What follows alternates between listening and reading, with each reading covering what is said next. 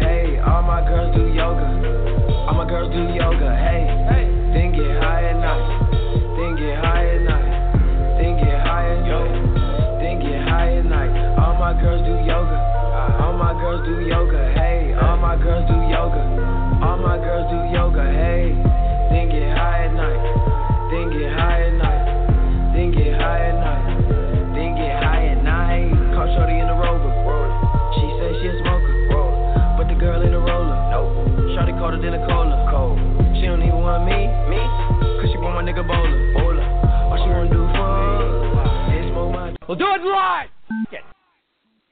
Of course, that is, unless you're not listening live, this is the Pro Wrestling Torch East Coast Cast. It is Wednesday, August 24th, 2016, the last, for real, official non-frontin' East Coast Cast. Yeah. The rest of these shows, at least for the foreseeable future, are going to be completely, not even one half, but recorded from the central time zone, from the south, kind of middle. I mean, what do they say Texas is? Some parts of it is southwest, some is southeast. I'm going to be in central Texas in Austin, so just in the south, I guess. I don't know. So this is the East Coast Cast. The final East Coast Cast emanating from, at least partially, from Philadelphia, Pennsylvania. Next week will be a different story. So, I'm Travis Bryant, if I haven't said so. With me, I hope, should be my main man, supposed to be my main man, Cam. There he is. Cameron, what's happening? So, I don't know what you listened to on your phone, computer, or otherwise today, but you are aware that I led off the South Congress show with the same song, correct? Are you serious? You biting ass motherfucker. Yeah, because I did mine like 7 in the morning. Okay. Right. Yeah. Damn it. No, it's funny, and I was literally listening to it right before we came on. I was like, oh, I'm here at the beginning of the show. So, yeah. We should probably revel in that, because that just never happens. Even the similar stuff that we like, we're just totally on the opposite sides for a lot of parts, or just see things differently. So, hey, look at that. No, you know what this means, right? Like, on the same day. This means we're going to have to drop in on a yoga class. That'll be something. I mean, yoga's fun. Nobody's done yoga before. 3 months. Yeah, you know. Yeah, you have to be. Yeah, like no, yoga's like the pool in that you want to be in shirt off mode before you go to the yoga class. You just do, because there's reasons. But no, yeah. So yeah, that's a fun moment that we just had. That's nice. That's fun. I'm good. You know, listening to my my Ray Shriverd before we get on the show. So yeah, good stuff. Mhm. So let's give out all these pertinents before we get to gabbing. If you want to call in and talk directly to us, because we certainly would like to talk directly to you, hit us up on the Constellation lines. Give us a call at 347-202-0103. Once again, that's 347-202-0103. If you can't call us, you can always shoot us an email anytime during the week, anytime during the show. The mailbag is always open and constantly being refreshed. So we'll definitely catch your email if you mail it, during the show. Hit us up on the email tip, East Coast Audio Show @gmail.com.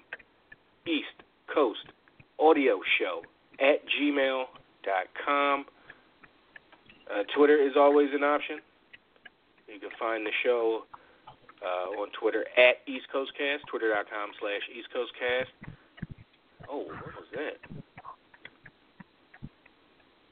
Oh, Finn Balor's surgery scar. as I saw it, You were like, as soon as I saw that, I was like, I hope he's not winning the title. I mean, I wanted him to win, but after that, I was like, oh, yeah. And the way you saw him have the pop, I was like, oh, he just put his arm back in place. That's going to be an issue. It's not good. It's not good. Like, and then there's a reason you can't be your own doctor. Yeah. Well, he did that pro wrestling thing where, Yeah, no, we don't do it. Like, the match just started. Like, we gotta finish the show. Yeah. So. I mean, there's adrenaline and, like, God, that thing probably hurt. Like, good thing you aren't a power move guy. Because, could have really been bad. Yeah, you're not like a scoop slam driven, where I'm body slamming people all over the place. Yeah. And you'd be like, we work in Mexican. We work in Mexican tonight. Yeah. Everything's on the other side. I'm doing everything on my left arm. Okay. So at East Coast Cast is the way to find us on the tweets. Not a ton happening. You got some action in the last few hours with your poll. Polls. Your Twitter poll. Got the good pause. You're telling Drew that you hate the title less today. This was yesterday or something. Less today than yesterday. So. Still should be, but. Andrew said Balor shouldn't feel bad about relinquishing the title. At least he doesn't have to carry that silly red belt. And that was your response about hating it less. It's not bad. And people were talking shit about DJ from Miami. As they should, apparently. Like, I don't hear his calls, but the transcript are just like, oh my God, he's what? he said what to what? Oh, boy. And Vince Whiteflame, who we talked to last week, he talked about, I probably after he got off, talked about how Finns have to do like that, man. They have to do, military stuff. Yeah. You won't do that year, military, whatever it is. It's like that in some countries. Not here, though. Yep. We get like 30 people to do everything. Yep. Like, hey, you signed up for it. You want to go to college? Well, yeah. It's funny. My college roommate from my who I grew up with, and we grew up on the same street, and we were roommates freshman year. He left after freshman year to go to the Navy, and he just started. We're 3 months apart. He just started today his next semester of school. So it's like, at UT. So he's back like here. So yeah, but he got all the way at 30. It's never too late. Oh, he's good. Yeah, never pay for another class. Like he's straight. Do what you want to be. But Vince said he did 9 months in the military police, learned how to shoot a gun and stand around doing nothing for hours. So, nice. My man Tuamas, he was like, I was 18 driving a tank. Like it wasn't like it's not a tank. Yeah. Like so anyway, Audi, right? Yeah, like it's some friggin' Pugo. Yeah. That's what we do. So that's Twitter, or at least that's the show Twitter. You can find my personal Twitter at TravLord, and you can find Cam at Seahawk, CEE Hawk. He said we're trying to get sued on our last Philly show. I hope you got that royalty check put that royalty check in the mail. Yeah, well, they're gonna send the bill to the wrong place. I signed that shit to Shrimp Life 2, and in parentheses, Deluxe. with the E at the end, right? Deluxe. Mm-hmm. So that's Twitter and Facebook. That's the last bastion of Get Adage. You can find us on Facebook at facebook.com/PW Torch East Coast Cast, or you can just search East Coast Cast or PW Torch or something like that, and you'll see us. So shouts out to Leon, Carolina, who liked us last on Monday. So big propers to him. Where's I knew this shit was gonna happen. Oh boy. Oh, he's from North Carolina, by way of Jamaica. Nice. So appreciate it, Leon. Now share the page on your timeline. Tag your wrestling buddies in it. What are you talking about now, Cam? What? I'm going to tell you in a minute. Okay, is it headline worthy? Because that's no, it is. It's about the headline. Okay, so go ahead. Okay, so Trey of course gave out our social media information, and on my Twitter page I did run a poll for what should be this week's headline, because a lot of things happened between 4 p.m. Sunday, fucking bullshit, and 9 p.m. here yesterday. So I was like, okay, I'm going to choose what I think are probably the 4 biggest things coming out of SummerSlam, Raw, and SmackDown. And shout out to Joe, honorable mention to that amazing Style Cena match, because it was fantastic. It's probably the best match maybe so far this year, maybe. But anyway, that wasn't one of the final 4. So what came in last place under big things was the SmackDown titles, which I thought was totally unfair and had no business being in that. Which is fine. Like, who's going to talk about the physical belts? Like, when all this other stuff's going on. But okay, so get that one out of there then. But it got 0% of the vote anyway, so it doesn't matter. No, it didn't. It actually did get a vote now? Oh, fair. Okay, so then in third place was third place was the Lesnar Orton finish. Okay, which a TKO finish with Randy getting busted wide open. After Brock hits the F5 and doesn't finish him, Randy Orton kicks out, and then Brock mounts him and knocks him out. So, of course, what happened, Travis? 2 things got an equal share of 70% of the vote. Because when you do this for the first time, that's what happens. So, as a headline, equal billing is given to the Finn Balor winning the Universal title and relinquishing it the next night, and a tournament being planned to crown a new champion, a short tournament. And the other half of that coin being The Miz and Daniel Bryan on Talking Smack last night, with Miz maybe delivering the most fire promo of his career, and Daniel Bryan having to walk away and take that L. So these things are, I guess because they're equal, we can talk about them as they happen. I guess, first it'll be the Universal title. The biggest story coming out of that was, Finn Balor went into the match with his shoulder not 100%. Kind of early on in the match, him and Rollins I'm sorry. His shoulder wasn't. His shoulder there was an issue with the shoulder. Yeah, he had been. Shout out to Rich. He had a nagging shoulder injury for a while since NXT. He caught the Rollins hits him with the modified buckle bombs, where he power bombs him basically into the barricade, and his arm catches the top of it as he's leaning back, and apparently that he looked back and put his arm out. That's what happened. People to catch himself. It's tough to be like, well, you dumbass, you shouldn't have put your arm out. Yeah, because it's like, man, you're throwing me into this weird, thing. Yeah, this thing is not that I don't train in. Yeah. Yeah.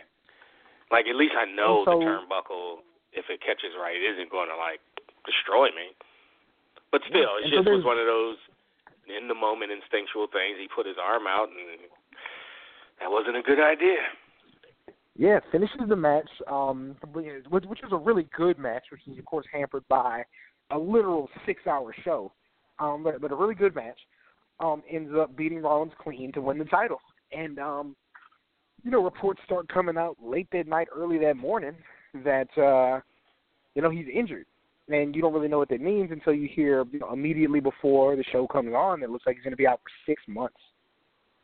So, yeah. That's they February. Ended up having. So we still, it's WrestleMania. Just thinking of it like that. Like, okay. Yeah, he'll be back for Mania. Hope plays out like that. But right. yeah, so and if they say 6 months, maybe it's 4 or 5, and he can get something serious going, and it doesn't he's John feel Cena like. and has really good medicine, quote unquote. And the next thing you know, he's back in 2 months. But you never know. Never ever know. But and then of course, the following night he has to relinquish the title.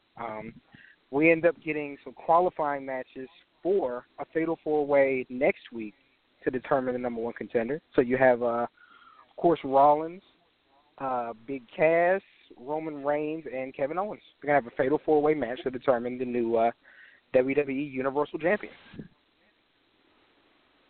Yeah. Yeah, the cherry champion, as it were, because that belt is really, really red. But it's got that It's texture, though. Really red. No, yes, it does. Like, I'm just. I mean, talk about I don't think it texture, man. Yeah, if it was just a little bit of a deeper burgundy, I just don't think. Yeah. And I understand why it's not. I understand the look you're going for. Hell yeah. Your colors are black and red. Like, I get it. But it's just like, navy was never one of your primary colors, but that Attitude Era belt, post Shawn Michaels, pre-Smoking Skull, was a pretty damn belt, regardless of the color scheme, because it kind of had that dark hue to it. So it's just like, this thing could look better, but like, to me, again, the solution was Dean Ambrose, who, won the damn top title. Like, why not just put a blue stripe on the same belt and have Dean Ambrose have that belt? And then the red stripe belt comes over to Raw. Because you introduced blue titles to SmackDown to fit their motif. So it just makes sense. But, if things work out how they work out, I don't think it's the worst thing in the world. I'll say that. Like I said, I dislike it less, each day. But it's just like they could have been a bit more, So, yeah, my thing is, I find it interesting, and I don't, I'm not a wrestler, nor have I ever wrestled, and I'm sure there are going to be precautions taken to prevent that happening. But, to me, it's just kind of strange that Seth Rollins seems to keep getting rewarded when he's contributing to people getting hurt. And is that a kayfabe thing, or? No, I mean, yeah, that's what I mean. I mean, even on television, No. I'm saying, are you saying that kind of kayfabed, or do you mean for real? No, he shouldn't be punished per se. But I mean, at least the third time. That's the third time that move's hurt somebody. That's 3. And who was the third? Sting, obviously. It was Cena. Cena was the knee. So I think it was just Sting and I think it was just Cena and or not Cena. And people keep saying, "Well, Sting said it was his fault." And I'm like, what are you talking about? A guy's throwing. No. A guy has you, and I understand there's cooperation in two, but there at times, how you take a flat setting back them up for is kind of your fault. How you land flat on your back is your fault. How you land being from horizontally into a corner, without a consistent. Right. There are everything's not 50-50. Sometimes the guy does have most or all of the control and he needs to take care of you. And when you're setting the guy up for a power bomb, when he's there in the air, balls in your face, that's you're standing on your 2 feet. You have the control. It's on, most of that is on you. 70-30, well, I don't know, but. And again, I'm not blaming or even going as far as some people, Dan Whalers, I think Eric Nelson, that I saw today or yesterday, the move just needs to stop. There's plenty of moves and blah, blah, blah. Even Wade, but that's how I feel. Specifically say stop power bombing or stop using the buckle bomb, but he talked more in the sense of Charlotte and Sasha. He says it's time for them to tone it down again. And that goes against and for Miz and against how Bryan's characterization of the soft WWE style and all that kind of stuff. So there's a lot there and too. I just thought they were doing ridiculous stuff. I thought Sasha and Charlotte. I was just this is too much. And I had this conversation with Shahid, he asked, and I think it was fair to ask, do you have this issue because they're women? I'm no, I just think they're doing too much, and it's not because they're women. like a guy like Cesaro, who I think is really good, wrestles a power style that I don't think is like dangerous like what they were doing. Like, and Sami Zayn, who's a smaller guy who does some high impact stuff, and even Kevin Owens, save for like that kind of avalanche driver that he does off the top. Like, I just think like you don't need to be doing middle rope razor's edges into Hurricane Ranas. Like you don't. Like, I think that's ridiculous. And like the Cruiserweight Classic, which is on right now, I do think there are some things like, oh, drop this guy on his head. But even that stuff is from a standing position and not like up on the ropes. I just like, and yeah, plus, no, like there's. Plus, on top of the fact that it took so long, I mean, you want them to be safe. Hey, if you got to take a whole minute to set it up, but don't do it because you can't make it look good. Like all that cooperation and staying perfectly still and not like wiggle. It's just too much. It's like, come on, y'all, hurry. And again, you don't want to be like hurry up because hurry up means someone slips and falls and hurts themselves but if for real. If you can't do it efficiently, you shouldn't be doing it. It's not worth it. Like it's not. I don't think it's worth even pulling it off well the way they did the final end of that move, the Razor's Edge Hurricanrana spot. I don't think it's worth it. I don't think it's worth the attempt and the raising the bar even. Like now what? Yeah. Because last year they were like, well, we got Bailey did the reverse Rana and you took the back flip spot off the reverse Hurricanrana. They inverted where her back was to her instead of her face. We got to do something to top that. Well, let's do a Razor's Edge Hurricanrana. It's based off of the Hurricanrana, which obviously they feel is something that they can do well. But still, I mean, yeah, it's. I wasn't even mad like when Wade was like they need to tone it down again. I didn't want to be like I wasn't like what. Wait a second. I just was like, yeah, maybe it's time to even at least talk about it. Like, why wait until more people get hurt? Like, why? Enough? It's been enough. It's yeah. Yeah, no, I'm okay with you. So yeah, I think we're about where we need to be on that. So the flip side of all of this that's going on is, Miz and Daniel Bryan last night. Now, to set it up, because I don't watch Talking Smack. Like when the show goes off, I go off. So this is something that was kind of birthed kind of late last night, like people talking about it. So tell me what I'm missing, because like the way I understood it, Miz was a guest on the show, and Daniel Bryan comes up, and basically what sparks the conversation is like he says like he wrestles like a sissy, or he wrestles soft, or some type of wording. Like he wrestles like a coward, or he wrestles like he's afraid to get hit. Yeah, and Miz, like, it's that thing where, like, how like you with your boys and everybody snapping on everybody, and you just like, I know this motherfucker better not say something to me, because if he does, I'm going for it. Like, I got something for it. I've been saving up for a long time. So Daniel Bryan says that, and then Miz. It was the same thing. They both had something they've been really wanting to say. Like he's been wanting to tell him that, and then he flips. Or even not even him specifically, just like the industry people. Period. Like Miz, Miz is a guy that's dealt with a lot of shit his career. We need to acknowledge that, because in the locker room by JBL, that alone is enough to Yeah, I'm like, bring that yop in the work and tell this story. Handle business. Because. Like, here's the thing to me, talking about the two of them. And again, it may not necessarily be a personal thing, but if you go back to the NXT days, right? So Daniel Bryan that first season. Yeah. So Daniel Bryan is like the man at this point, right? He's like accepted by, depending on who you're talking to, as the best wrestler in the world. He was not the man. I think you're setting that up. 2010, he was not the man, because what is he by 2013 then? Well, no, I mean, damn. But understand, like, because what I'm saying is, when I say best wrestler in the world, I mean people who don't look at WWE as a religion. This is who this guy is recognized as, the PWIs and the tape traders and all these guys. Like he's that guy, okay?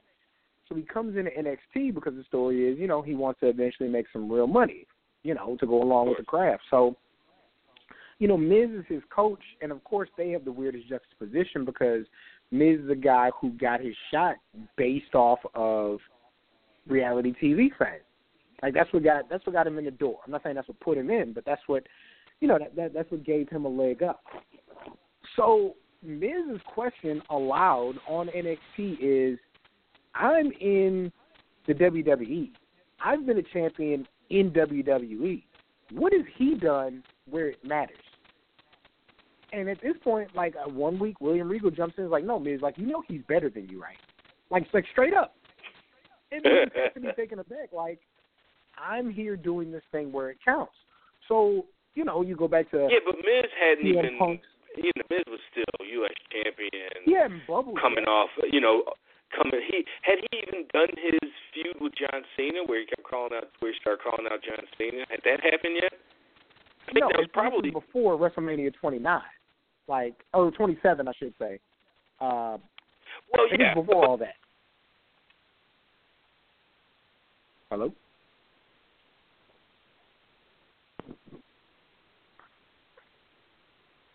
Hello.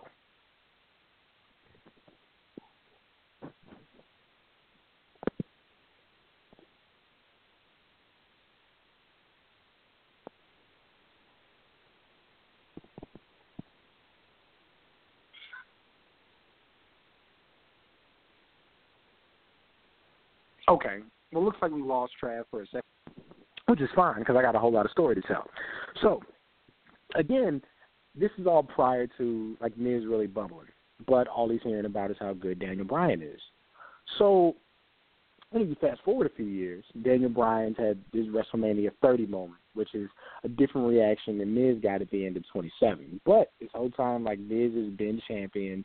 He has what I think is not an all-time great match, but you could probably put it on a list of really strong Raw matches with King, the night that they had that ladder match for the title. So, he's done things at this point, and it's translated to, even if it's smaller movie roles, talk shows, all kind of things like that. So you got to think in his mind, for somebody who wasn't getting that kind of respect early on, they're on, some kind of equal footing. Now, the knock against Miz has been, and even though I thought he did some pretty good stuff in ECW, he's not a tough guy. His matches aren't classics per se. He's not taking risky moves, this and that. If you flip it around and look at Daniel Bryan, it's a guy who literally had to leave the business as a result of him taking such risky moves and having matches like that. So fast forward to last night when Miz and Daniel Bryan are face to face. Daniel Bryan's basically like, you're a coward the way you wrestle. You're soft and you don't take risks. So Miz turns around and he's like, the way you wrestle, you do take all these risks. And look where they got you. And the thing that got me was, he talks about, having a love for the business and this and that. And, that's one of those things that for years and years, that love for the business was misconstrued as, I'll put my body on the line to entertain everybody. So Miz asked Daniel Bryan straight up. He's like, if you care about these people so much and you love them so much, why don't you get into the ring? Daniel Bryan's reaction is, he's like, if the doctors would clear me, I would get into the ring. And Miz, with just the most fantastic comeback, says, he's like, no, but if you love these people so much, you love wrestling so much, why don't you go back to those high school gyms? Why don't you go to that armory and get in the ring like that? No, you can't because you won't because you're scared. And Daniel Bryan just has to walk away. Now, something that I heard today was basically that, there's not necessarily a generation clash, but there is a clash of ideologies, where it's basically one side saying, hey, I'm here to wrestle, the WWE style, the style they've basically been fathered for me since NXT days. It's a safer style, it's a cleaner style, it's less risk, but more reward because I get to go out and perform. And then there's your guys who, come from a different cloth. They're the scrappers and the guys who grew up on tapes and the guys who watch Japan and Mexico and want to go out there and go to the extra mile because, they feel like it's an art. It's a style to them that they really want to popularize and they really want the world to see. So, you have these warring factions that are kind of going against each other.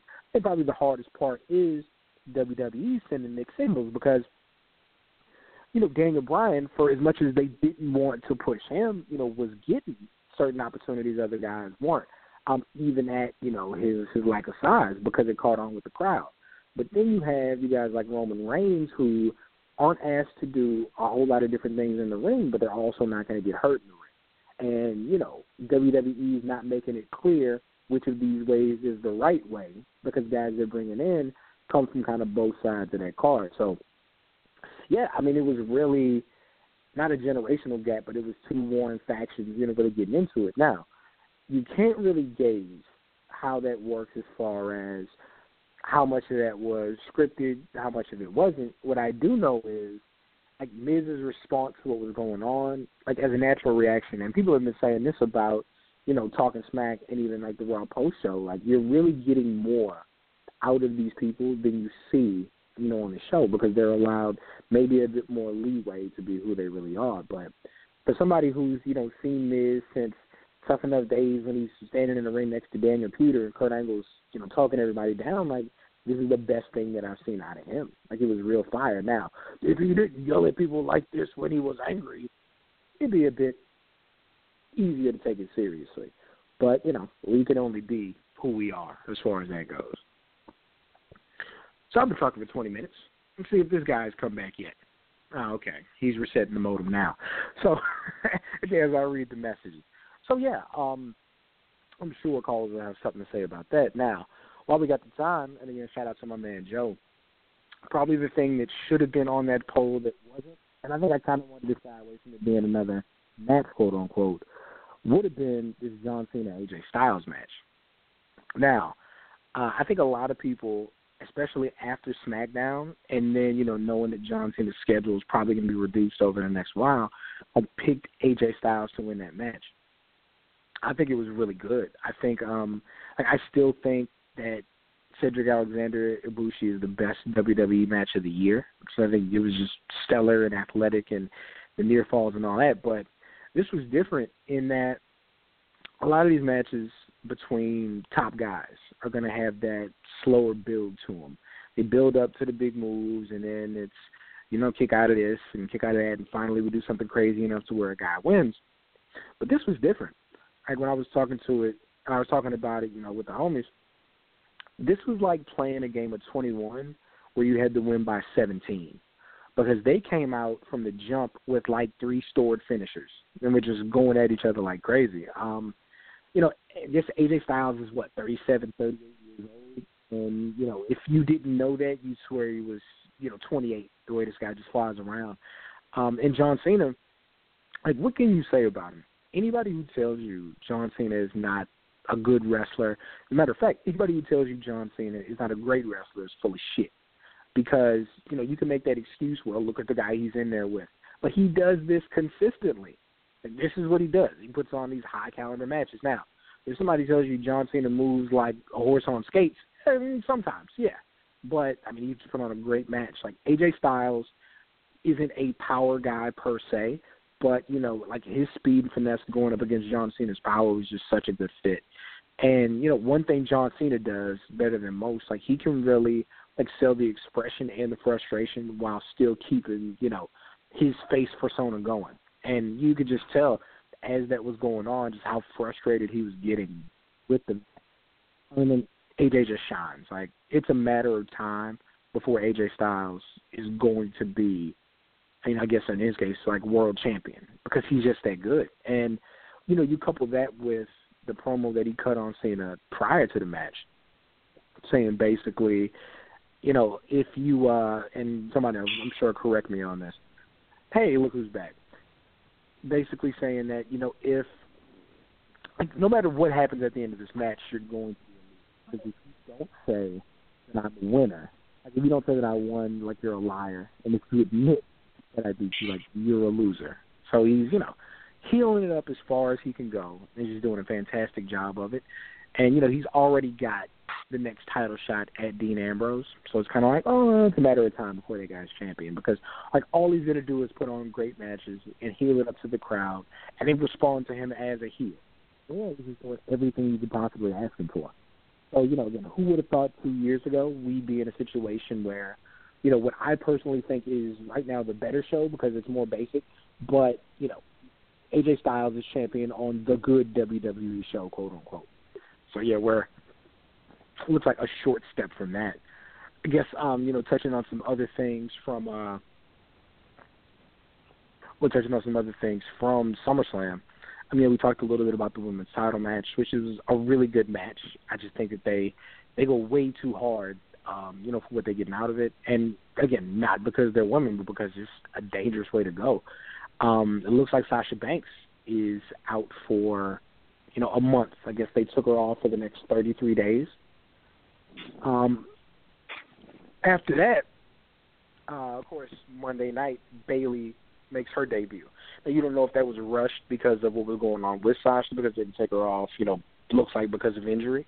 But now, that thing we've finally been talking about, like the hottest woman act, I'd say, on the planet, is now on the main roster. Is now on the flagship show. So, that definitely bolsters their ranks. And, I was worried about what happened with NXT, but it looks like they all of a sudden, they got Ember Moon just came up, and then I forget what her name is. Billie Kay seems to be like a kind of a cool heel character. So they got some good stuff going. And with that, we haven't even touched on, NXT TakeOver Brooklyn with that really, really good Joe Nakamura match where I'm pretty sure Joe's jaw is dislocated because Nakamura needs the shit out of him. So yeah, coming out of that show, things were pretty good. We got hello. somebody there. Hey. Oh, okay. Hello. Here I go. Hey, look at that. Running music. Here I go. How did that happen? I missed the cue. You got to start singing the Bobby Roode. What's up, man? Yeah, I'm busy about to put some food in the oven, and Travis like, you on the air? I'm like, yeah, I'm listening to my no, you on. I'm like, all of a sudden he hits he bogarts you on, man. Yeah. Welcome to East Coast Cast, featuring a Texas guy and a Philly guy that now lives in Texas. Man, that's how that works, I guess. So I don't know the last thing you caught on. I was actually touching on. I kind of jumped from SummerSlam to NXT. That kind of became like the focal point of what I had going on. But no, we don't have to leave SummerSlam just yet. Did you hear me kind of talking about the Styles Cena match? Yeah, basically saying it's like a game of 21, but you had to win by 17. And that's talk a lot of people said it's kind of like from the 6-minute moment, like the 6-minute mark of the match, they were doing near false to end. Yeah. And it was kind of like throwing people off. And and it was kind of like they worked their ass off. And I've said it multiple times, like the way they're pushing AJ Styles is amazing. Like they are pushing this man like he's a grown ass man. Like he beat John Cena clean, no help, no interference, no fluke. He just beat him. Yeah. And again, like I think he already has like a main event shot at Dean Ambrose, and I'm like, it's just I don't know when it's gonna happen, but it's gonna happen soon. Like it's I think like AJ being champion. Like I don't know if that's how you get to John Cena's 16th title reign, but like I don't not want to see another AJ Styles John Cena match. Like I want to see more. Like I'm not sick of that. I think the issue with Kevin Owens was like early on people felt like, well, this like Kevin Owens doesn't have a shot at getting the best of him. But the thing about it is like AJ already has that clout to where like losing a title match to John Cena when you're champion is not going to hurt AJ Styles because like he's already established like where he is. Like he's put on great matches in the company that everybody's seen. Everybody knows his worth. So like him being the heel losing to the face like won't be a thing that ruins him, quote unquote. Like most definitely. Like the funniest thing is they're pushing him like they used to push Triple H when he first started being a main event heel. Like he's talking that trash about he's such and such, and I'm AJ Styles, and I'm better than you. I'm gonna beat up John Cena, and he's going out and beating John Cena. It's hard. Like, the biggest thing with heels is you're not used to heels telling the truth and doing what they say they're doing without any help. Because it's almost like when heels do that, they're not heels anymore. They're baby faces. Yeah, exactly. But he's and then the way he was and it's funny we haven't even talking about it. He gave Dolph the business and beat him clean on Tuesday night, and I think it's not the exact prediction I made, but the things that they're doing with Dolph's character is what I think they need to do. Like, he should be angry and frustrated and want to find another gear. Like, that is what he should want to do. I don't know if it's going to go that route, but he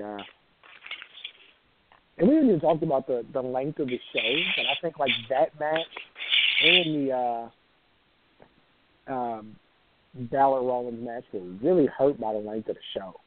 I really think it didn't do them any credit, because I think those were good matches. It's just you keep somebody in their seat that long, showing them that much, it's very hard for them to get excited for it.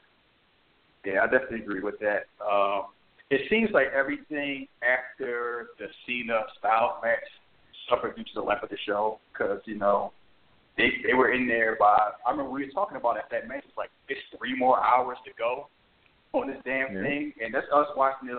That's us watching at home doing other things, relaxing. I saw that tweet she put out. I spent 6 hours of my life watching wrestling. I need to reevaluate my life. Imagine buying a ticket and seeing that sitting somewhere. What if you got? We don't have to imagine. We went through it. Sorry, Al. Yeah. But it was talking about how it was WrestleMania. Yeah, and a lot of those fans probably were there for NXT for how many plus hours, and then knowing they're going to be at Raw for how many plus hours. After that Cena match, it dragged. Yeah. And you know what? Not to say anybody's plotting on anybody else. That's probably why it happened so early.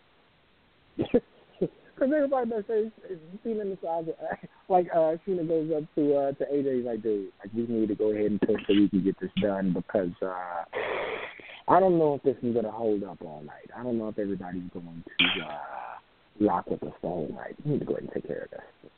So that was I think some things were really hurt, by the show's length, which isn't to say they weren't good. It was just I think the best thing that happened in that long show was after the fact was the Rusev Reigns stuff. I think that accomplished what it needed to. He was not being a match was the best thing that could have happened to that match. Yeah, definitely. Because it probably explains why they had that long match on Raw, and we were always wondering why you gonna have a full match with 2 commercial breaks with Roman Reigns winning right before the pay-per-view when they're having a match. It's well, now you know why, because they knew they were going to have the match. And had they had that match, it would have got cracked on and probably would have affected the Lesnar Orton match. So using that as a buffer worked, even though you got the jokes Roman's Bigfoot people so much, he has a run-in that overshadows the 2 title matches. Yep. And my response was, they didn't really have. They figured they were the best buffer thing, and I've seen a WrestleMania where Candice Michelle and Tori Wilson had a polo fight right before the main event that went after a title match. So it's frustrating. And then what did you think of the 4 participants that they have in the Fatal 4-Way match? Of course, the standout being Big Cass kind of tossed in there. Yeah, I was thinking about that, and I was thinking that'd be a good topic for you guys to do. Ask a caller, who do you think will win? Who would you want to win, and who you definitely don't want to win? It's kind of, you can see Seth Rollins being there because he's stable, and he's logical. Even though, like you said, he's been crippling people left and right for a while, inadvertently or whatever. But like I said, he can fit being the champ. Kevin Owens definitely fit. He's that dark horse favorite. People like him. He's believable as a champion. You need Roman Reigns there for balance because it's Roman Reigns and it's still Roman Reigns. The Big Cass one is just reeks of this Vince McMahon like to talk. I know why, because the babyface side of Raw is kind of thin with Finn being out, and for whatever reason they don't want Sami Zayn and Cesaro being there. But I do not want to see old Marble Mouth cutting a 10-minute promo about how honored he is to have the matches, the title, and all that. Like, no, let him become good and great. Give him like 2 years to become good and great. Don't just push him just because he reminds you of Test with more hype. Yeah. No, Test.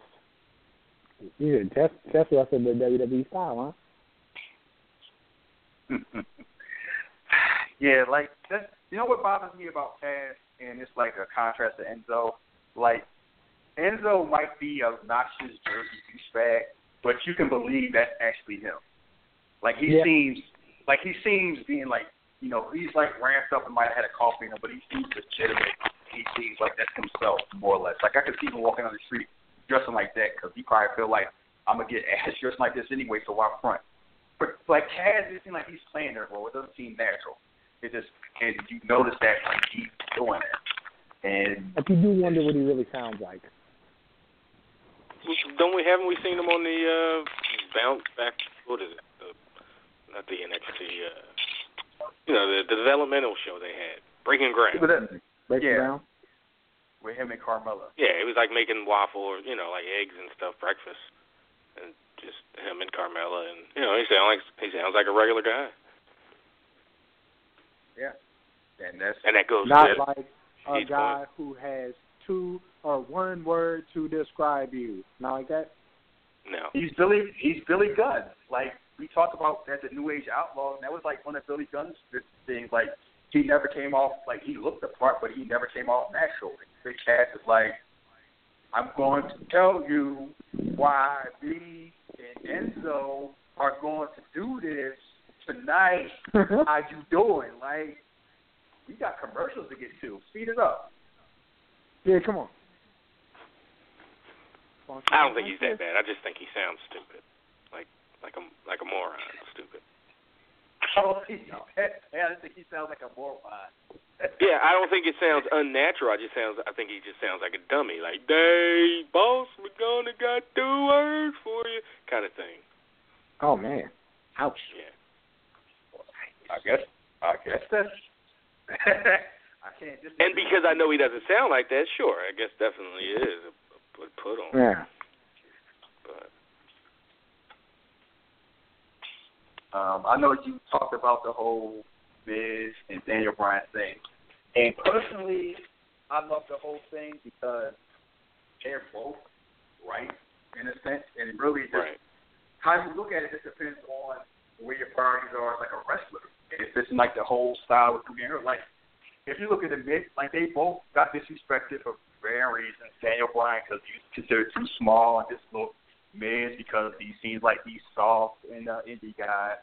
They both got disrespected on the main roster. They both get talked about how they outkick their coverage with women. Like, and they only split it. And it's kind of like if they were honest with themselves, they both want what the other person had, and they mad that he can't get it. Like, no matter how long the Miz wrestles, he'll never get that respect that Daniel Bryan gets. On the other side, Daniel Bryan's like, we gotta watch the Miz like the Miz wrestling this punk ass style, but he's wrestling. He's gonna probably have a better quality of life, and he's gonna be able to do that for like 10 more years, chilling with his 11th wife, making that money doing those moves. Yep. Yeah. That whole thing was just. I mean, I don't want to say it was unfortunate because nobody got hurt besides maybe some feelings, but it just really was unfortunate that they both, again, had points and one just said the wrong or right thing and just let him, which was the point a bit. They both got disrespected and blah, blah, but one got disrespected behind the scenes. Miz didn't get treated like a goober on TV for the most part. I mean, when he lost his matches, he lost his matches. When he won, he was an obnoxious jerk about it and whatever.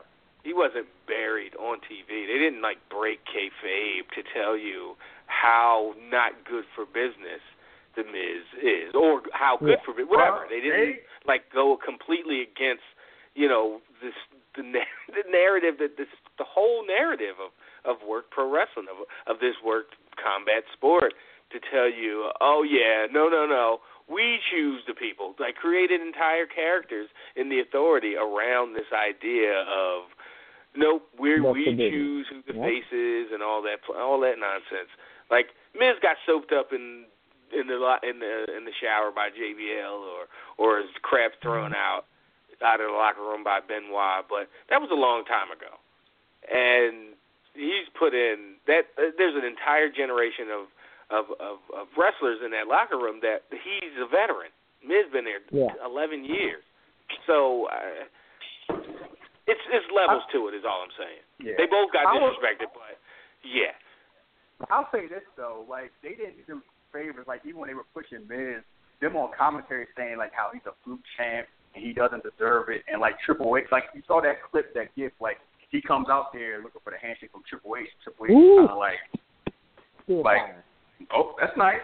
Like, get at me when you actually do something. Like, even when Miz was getting pushed, it kind of felt like they really weren't pushing him, and they would like kind of give up side comments and burying him. Like, why are you doing it? Like, either you push the guy or you don't push the guy.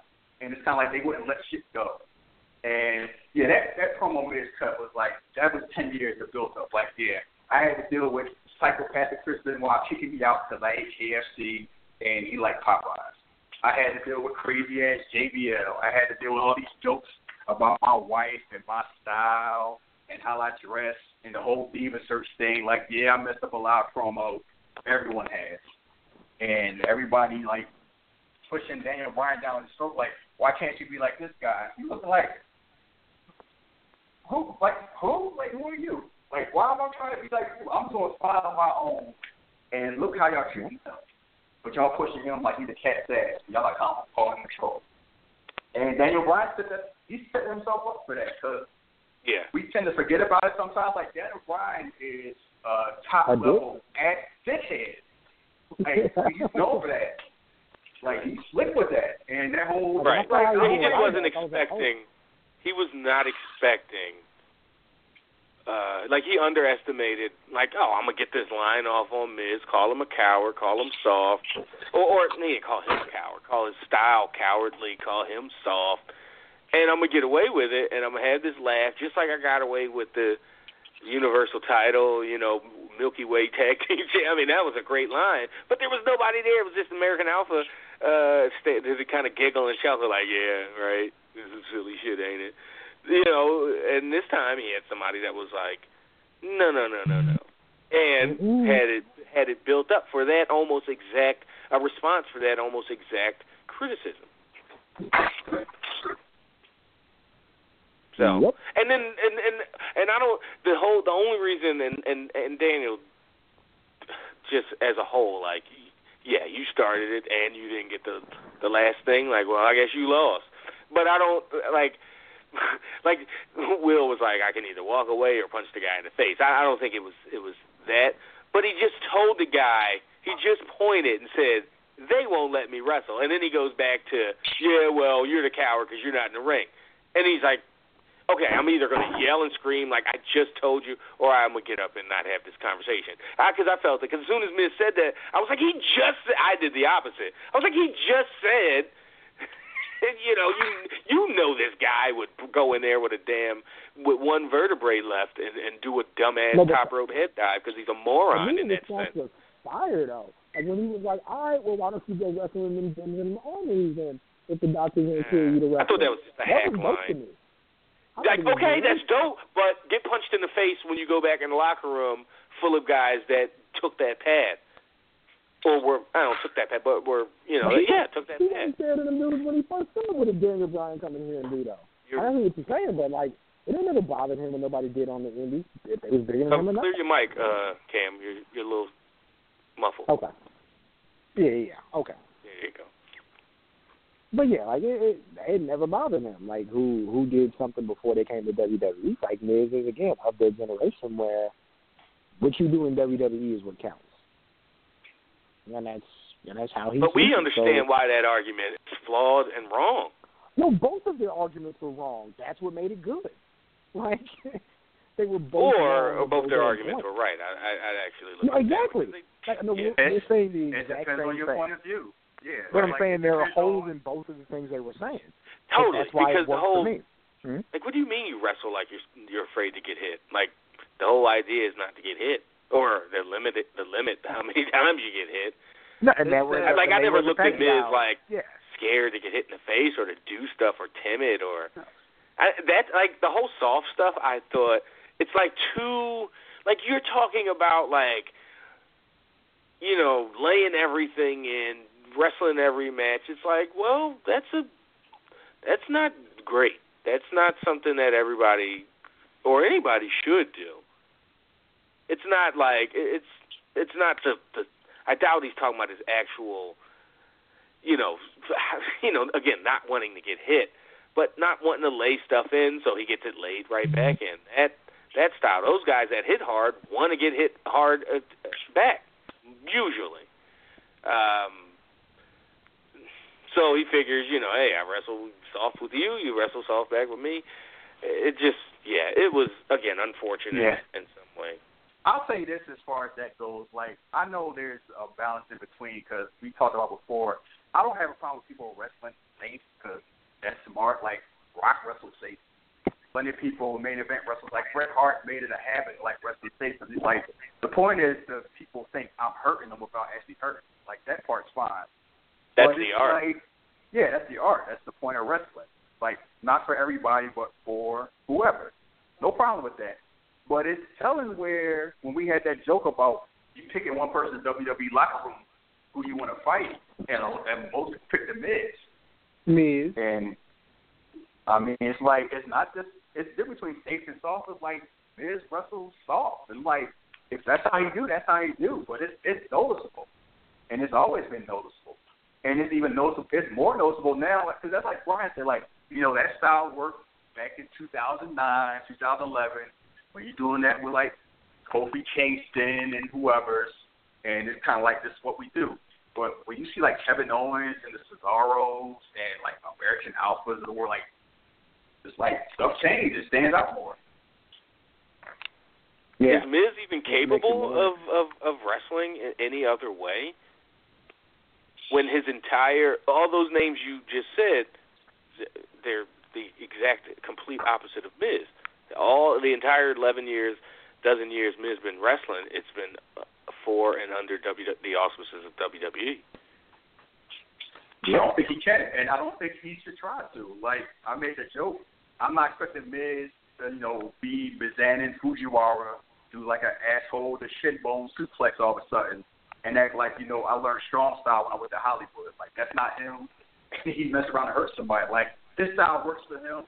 He's made plenty of money doing that style. He's had a great career doing that style, but he's going to get some jokes, unfortunately.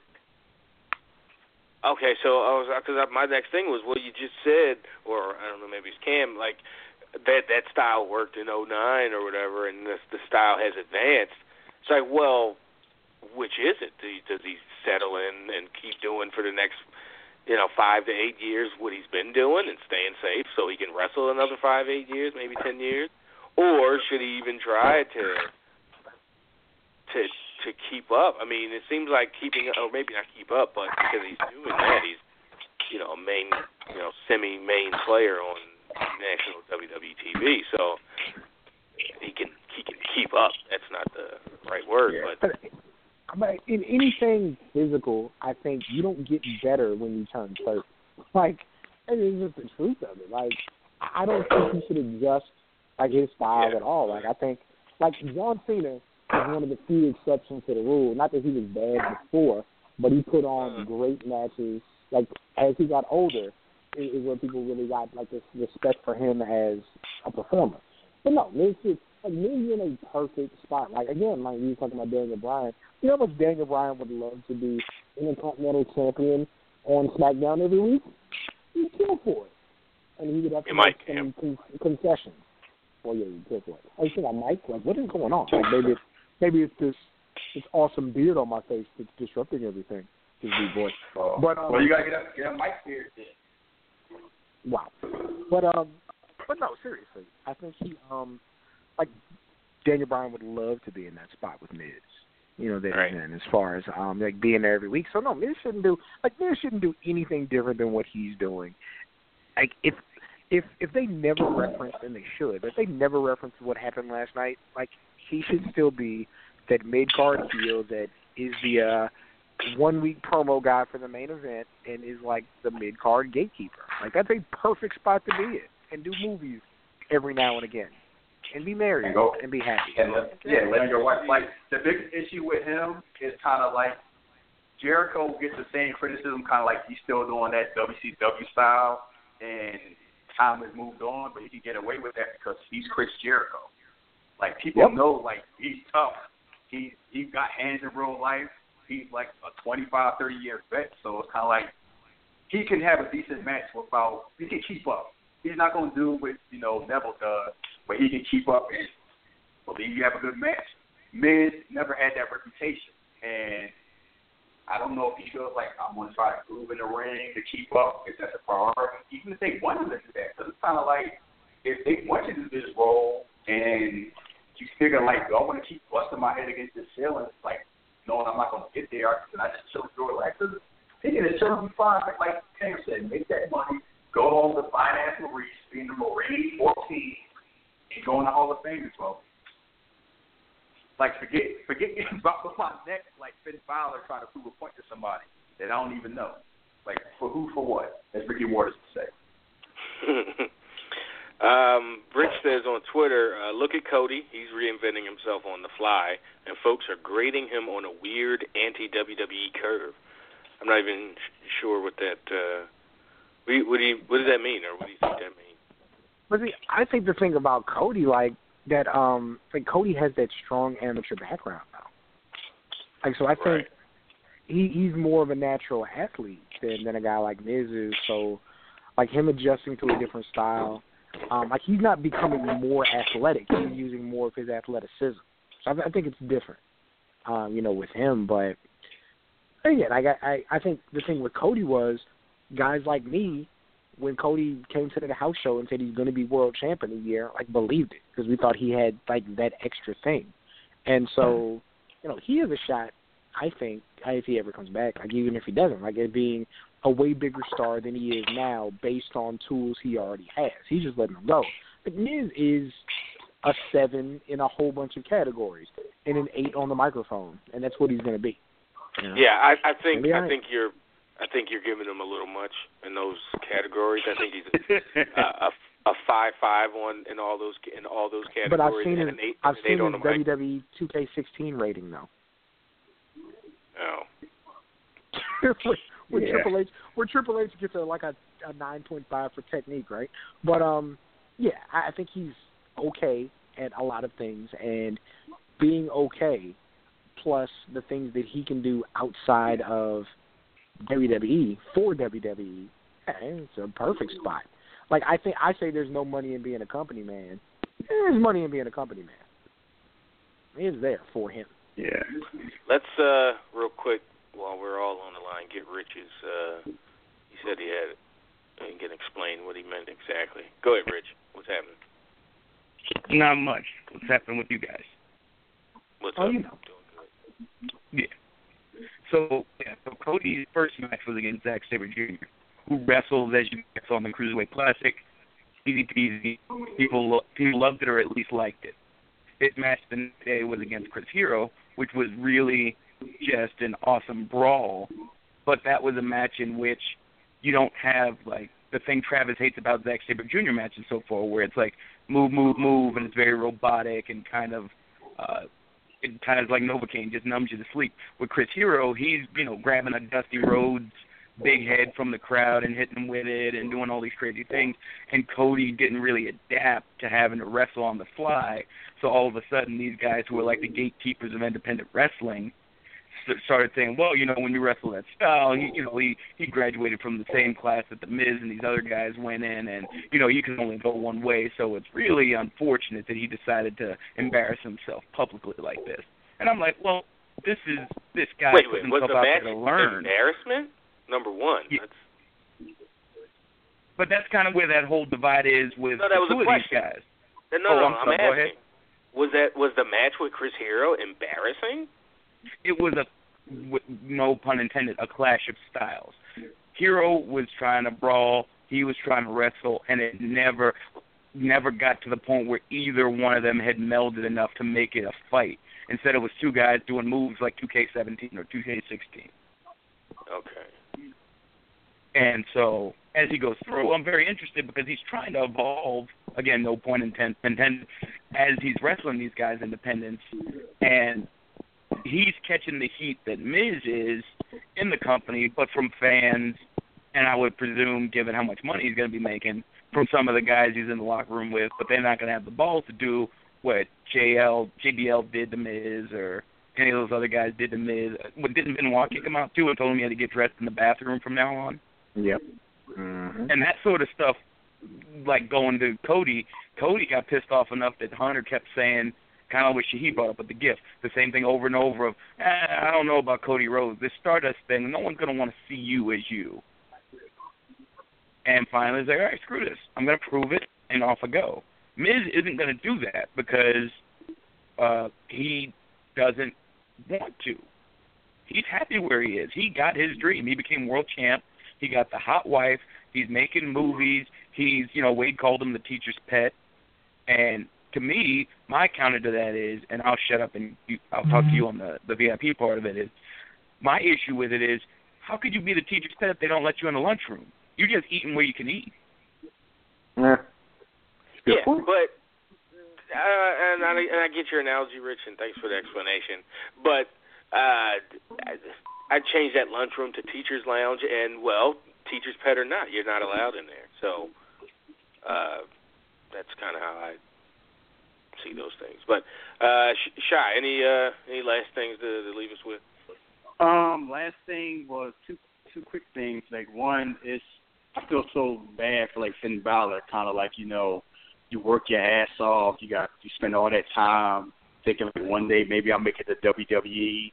You get to WWE within a month, you get the belt, and you get hurt in the match, and now you're out 6 months.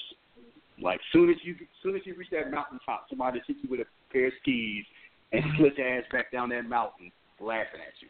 Because when Seth Rollins came out with that little shitty ass vert, like, supposed to be you. On both ends, kind of like, that's part of the storyline, that's part of his character. It's kind of like, you a dick. Like, that's how I'm supposed to feel, but I felt that. Yeah. Yeah. And the other quick thing was, I'm curious. I like what they did with the whole Carmella Nikki Bella thing, because Nikki Bella coming back is going to be a baby face, and she probably fits better being a baby face on SmackDown. Carmella fits better being, or as I call it, Kelly.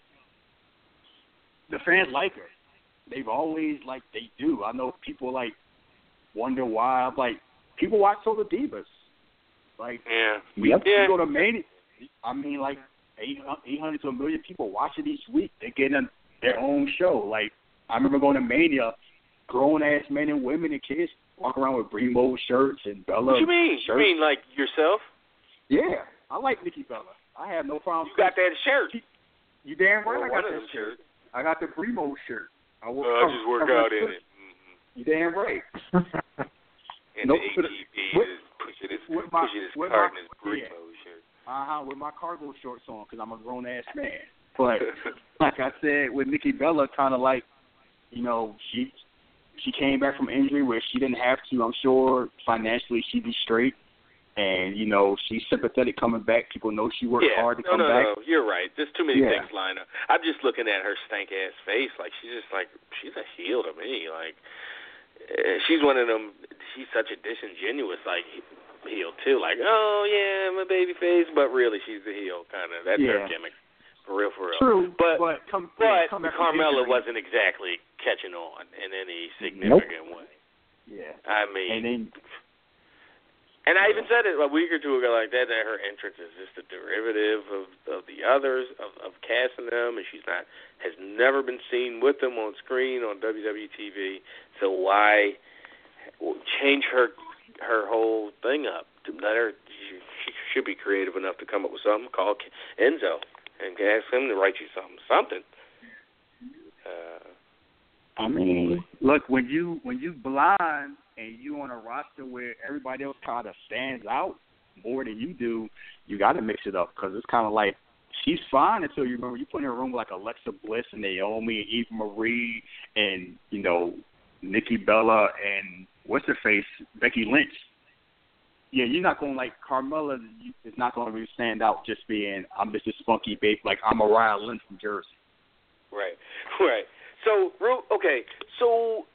since when did the Sasha Banks is too small stuff start?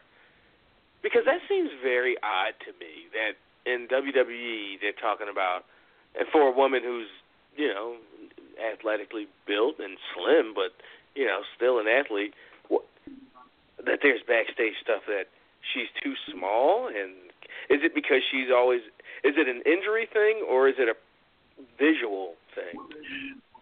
I think it's more injury thing, especially because the style she wrestles. I've always thought that about her because it's like the same thing like Brie Bella. Like, it's not like they look fragile. Like, they both fit. You know, Sasha Banks is fit as hell. She's small. She's a small woman wrestling a non-small, dangerous style. Right. Brie and AJ Lee and even Carmella are as small or smaller than in some way either thinness or but the style's height. not the same though. The stuff they do in the ring is not the same. Like she does more than what they do. Okay. I'll give you that. Yeah, like that's the and thing. that was the first thing she said is what she does in the ring, and she's jumping around, doing stupid shit, and razor edge into the damn hurricanranas. And that thing with the I didn't understand. Me and Damon were in here trying to. He's like, oh no, she was trying to hit her with the fall away slam. I'm like, Damon, you don't put somebody in the threshold. You don't carry somebody over the threshold for a fall away slam. You have them, you know, like if somebody does a crossbody off the top and you catch them, you have them in that position, and then you throw them backwards. And then she just kind of like dropped there and was like, what was that? And I don't know if it was just to set up because after that they're like, oh, she's injured, and she had to wrestle the rest of the match selling an injury, whether it was legit or less selling and more just, you know, my neck and my back. So I thought it was odd. Like, all of a sudden, she's too small. But, yeah, to wrestle that way, that could be the caveat or parentheses. Yeah, I always thought that, like, I first noticed it when I noticed in NXT, like, you can be small, but being small and wrestling that style, it always seemed like it's painful. Like, you know, you landing on your neck, landing on your shoulder, you're taking those belly suplexes, and, like, all the other people that's wrestling that style probably got 10 to 15 pounds more on them. Like, you know, Charlotte's a, you know, super athlete. Becky got some weight on her. Asuka got weight. And even Bayley. Yeah. Yeah. And, like, and on the main roster, kind of like Nikki Bella and Natalya can wrestle like that because they got weight on her. So, and they don't. Yeah, but the thing is, they don't wrestle like that. Yeah. So, or it's very calculated and very, you know, they'll pull out a spot every now and then, but it means something. That Eddie Guerrero influence, like, come on now, like, yeah, that's nice he influenced you, but, you know, you don't got to try to do the same spots and stuff. Yeah, like I said before I go, like, the biggest issue is it's almost like a thing like the Miz and Daniel Bryan. They have a chip on their shoulder. They want to prove that they talked all this about we deserve a chance, we deserve a spot, we put on these great matches, and now they feel like they have to keep raising the bar, and there's no Ivory or Victoria telling them, like, you know, there's other ways to do this. Chill out. Like, you don't want to hurt yourself. Yeah, I mean, I know it's like anything, it's better coming from someone that, you know, looks like you, but why the hell isn't whoever's booking the women or the agent for the women, Kidman or whoever, I don't know, Road Dogg, whoever, it should be telling them the same thing. They should know these lessons as well, especially a Road Dogg. Yeah, again, I'm just assuming he's like an agent The for the face, women. the face is gone. But say Road Dogg is in charge of, most of the women, like say on Raw, and booking their matches and being agents for their matches. He should know. A guy that was not any kind of special athlete, had to do a lot of things based on being over and on the mic and using his brain in the ring psychologically. Should be able to tell them the same kind of a piece of advice. Like, there's other ways to get this reaction or get that reaction or create excitement or drama or comebacks or whatever. Like, you don't have to go to this well all the time. But guess how the call ends? It's the same thing with Daniel Bryan. How many years do we hear people say, Daniel Bryan, you don't have to do this. Why are you doing this top rope headbutt? And Daniel Bryan knows better, and I'm sure people told him better, and he still did it, and nobody stopped. Wade probably told him, like tweeted him a bunch of times. Hey, stop that. Yeah, and it's kind of like, if you're gonna do what you're gonna do what you're gonna do. And unless somebody's stopping you, you're gonna keep doing it. Unfortunately. Yeah, Steve said he's been on the Sasha's small bus since she won the NXT Women's title. Said she's too small to be working like Misawa. Yeah, Misawa didn't have a thigh gap, so if you got a thigh gap, you can't do that shit. All right, cool, good stuff. All right, peace out. Talk to you later. All right, man. Matter of fact, I should just see you soon. Yeah, right. See you in a week.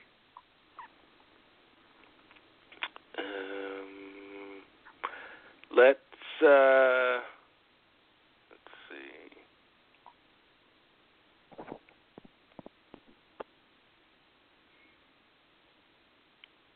It's Rich.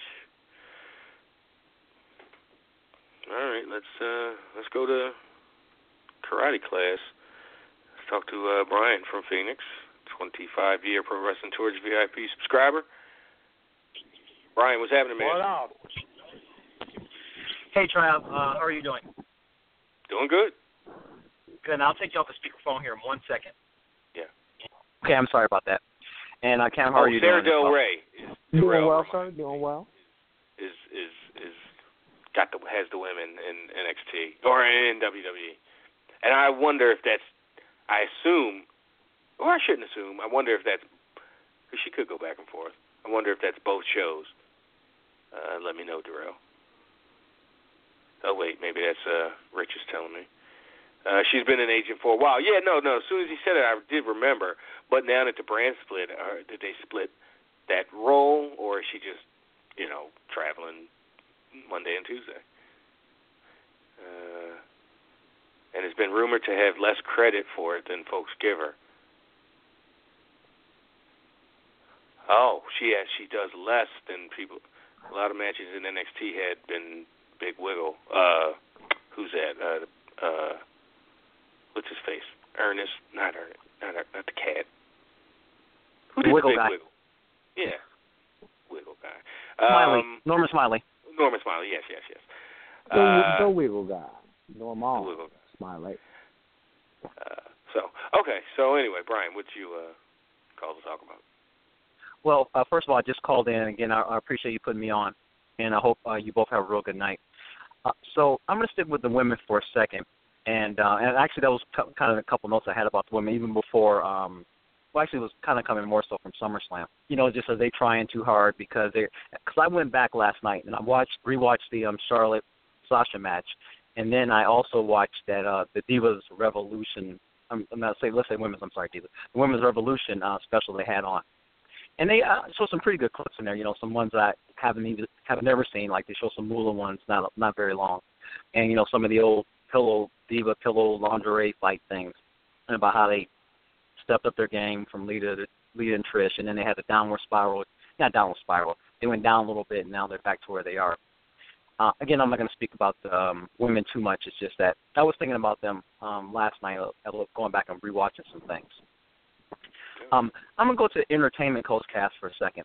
So I'm pretty sure, knowing that where you and Cam are, you know that I think it's a prequel, not even a sequel, prequel to the movie The Ring is coming out. I think it's this week or next week.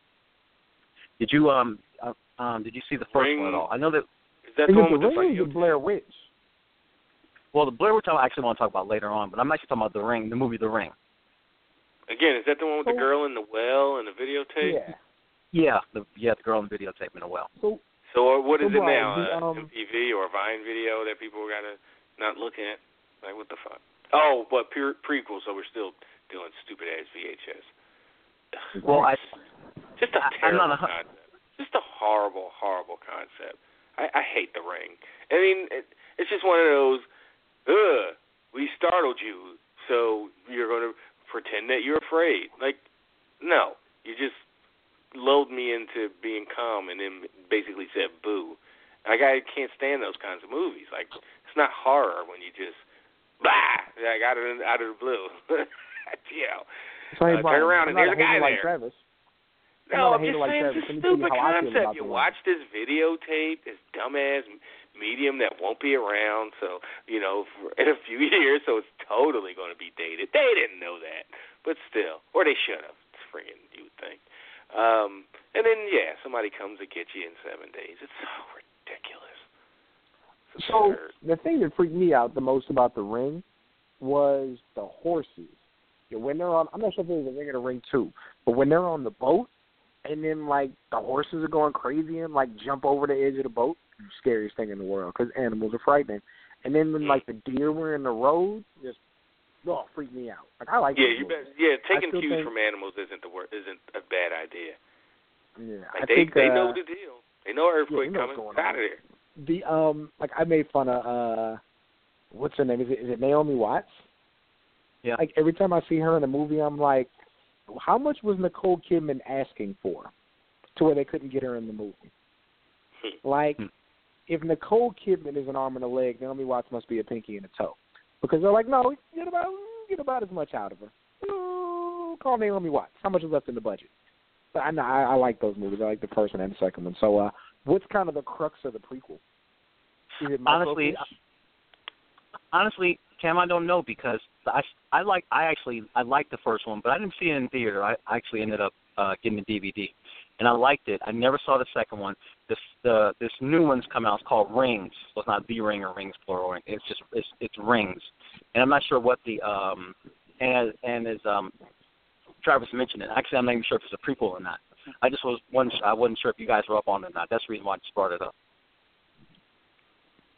But I would tell you, though, the one thing I liked about the DVD was that if you hit, like, up, up, down, down for the DVD, and it'll actually play the videotape or the movie for you. Nice. So instead of seeing it chopped up, you see actually the way the movie how the video was supposed to have been. Like how it's supposed to be without the edit. Yeah. Right. And so then like once it's over, of course it stops. And then about, a few seconds later, the phone rings, or you hear a phone ring. So it's almost like the way you're actually playing the videotape. So that's what's actually on the DVD. So next, since you mentioned it, I was going to bring this up actually not this week, but next week about the sequel to Blair Witch. Now that movie is a movie I really did like. And when it first came out, I heard about it, and I went and saw it like an independent theater. So before it actually got really big, but it was one of the first movies, or one of the first movies that actually did viral. They were viral before viral marketing was, because that website, and the website's still up. It's actually a really good website.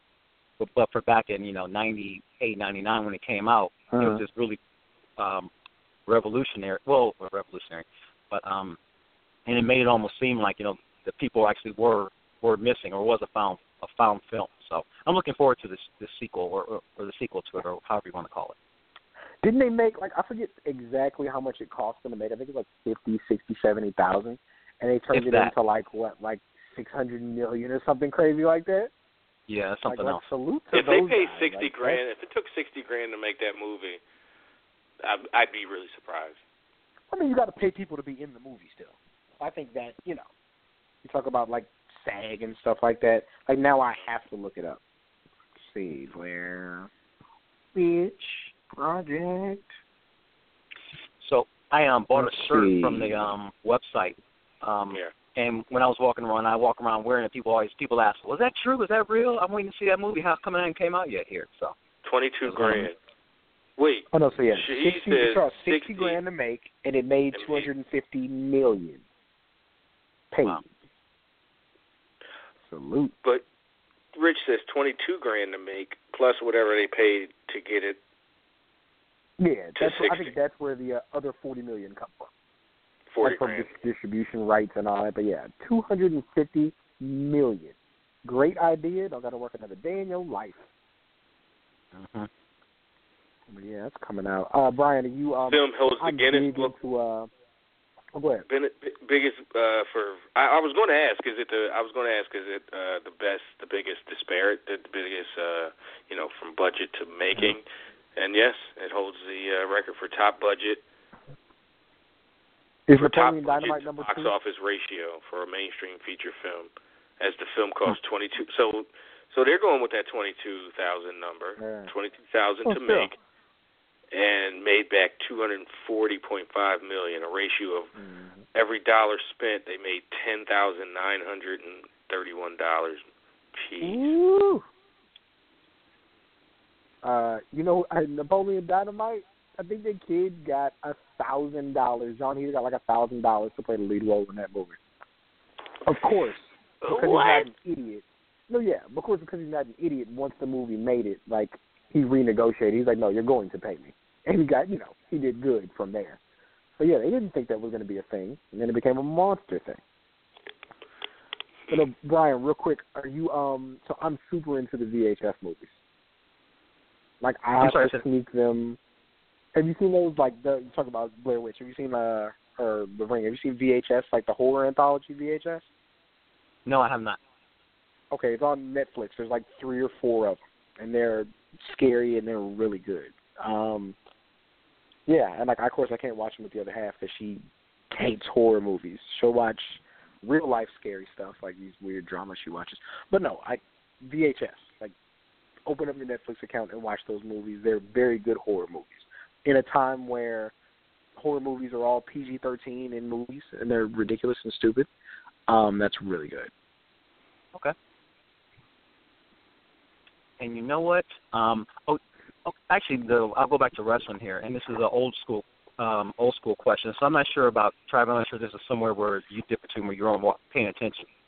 But Mauro Ranallo mentioned with Apollo Crews about how he was trained by Mr. Hughes. I'm not sure if either one of you have any thoughts or memories or anything about Curtis Hughes.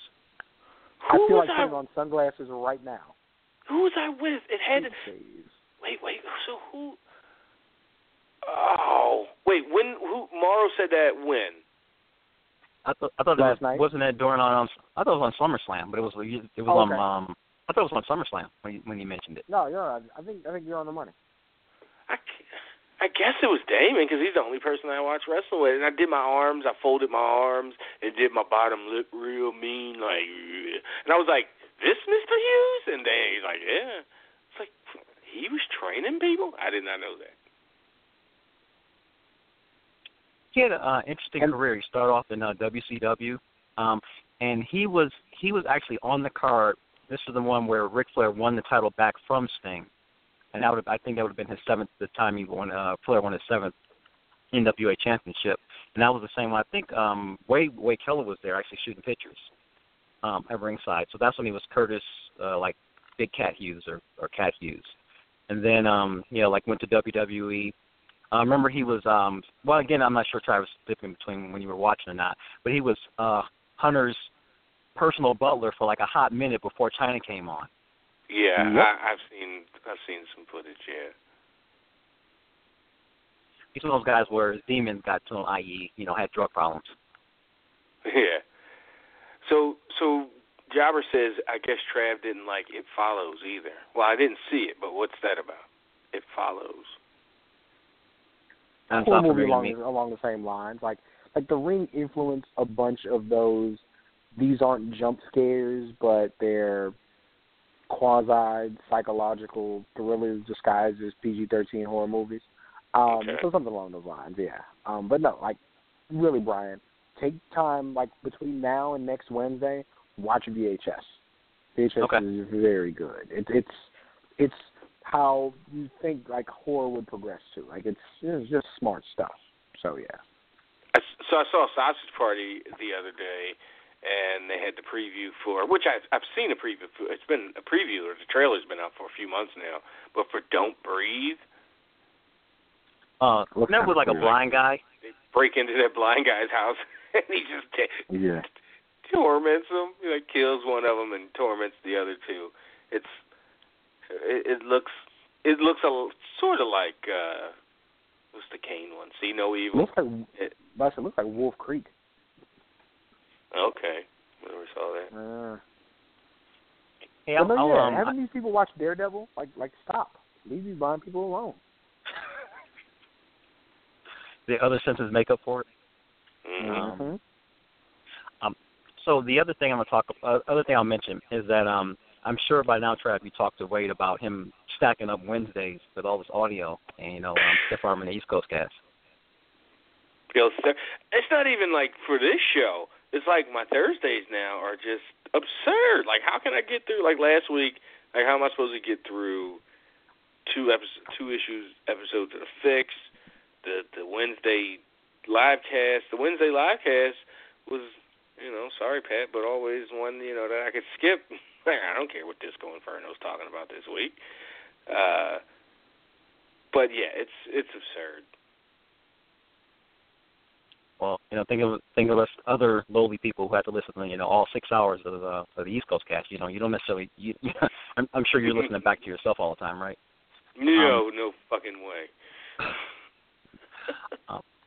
But also, there's a rumor I heard, and maybe Cam can enlighten us on this. There's a rumor I heard that Wade actually might be offering Cam and Rich their own show on Wednesdays as well. I'm not sure if Cam wants to mention anything about that now. Could you fucking imagine? Like, it's too much. It's too much. Like, I get on Josh. Like, Josh is talking about Halt and Catch Fire, and I'm like, Josh, you watch entirely too much fucking television. Like, because he watches like all the HBO stuff we watch. Of course, he has like small kids, so he watches like all the cartoons and stuff that they watch. But he's just up on everything. And then like we'll do like the Fan by Fan show. He's like, man, you guys should talk about this. Yes, I'm like, Josh, you need to start a show I'll watch where that you shit. just for 6 hours talking about all of the television you watch. So like with that, and he watched. It was 60 days since. He watched The Wire in 60 days. The Wire. 60 days of The Wire. That somehow he did in 40 days. Yeah. Oh my gosh, guy! And he watched 12 Monkeys with me and Rich. Yeah. Like, Travis had been talking enough about it. I will catch up on season 1 and watch season 2 with him. It's just, could you imagine that much analysis? And I mean, it happens because, like, as we found out WrestleMania weekend, Brian, everybody has a wrestling podcast. Like, regardless of, like, you might have 3 people who listen to it, you might have 3 million people listen to it. Everybody has one. So, oh my gosh, like another wrestling show from the same umbrella during the week, and then me saying horrible things to Rich. Yeah, me saying the horrible things to Rich about my life, and Rich being like, Cam, you should be a better person. And then you got to deal with that aspect of it. Ugh, it's a lot going on, man. Oh, shit. But since you mentioned it, and I'll get off here in a second, is that since you mentioned it, Josh, really like Josh a lot. And hi, Josh, hi, Rich. Let's just say that. Is that, man, I was thinking that too, Josh, for having 3 young kids, I'm just a single guy running around. I don't watch, half as much stuff as Josh does. But, he handling this business, so, that's that. Yes, he does. And the thing is, like, I like that, like, some of the stuff that he watches, like, he's super into, like, him and them, they're super into Teen Titans Go. And Teen Titans Go is one of the smartest cartoons, I think, because of how much it deals with, like, DC source material. And they basically created, like, one of those 15-minute shorts shows from a half-hour cartoon that was kind of serious and brought back the same voices and used, like, a kind of stylized version of the same animation. So I love talking to him about that. I love that his kids love it. But Josh still watches too much goddamn TV, boy. My goodness. So, Cam, you're definitely saying right now you will definitely say that Wade Keller did not offer you and Rich a competing show to go against the East Coast cast. You will say that right now. I will neither confirm nor deny that. Confirm nor deny.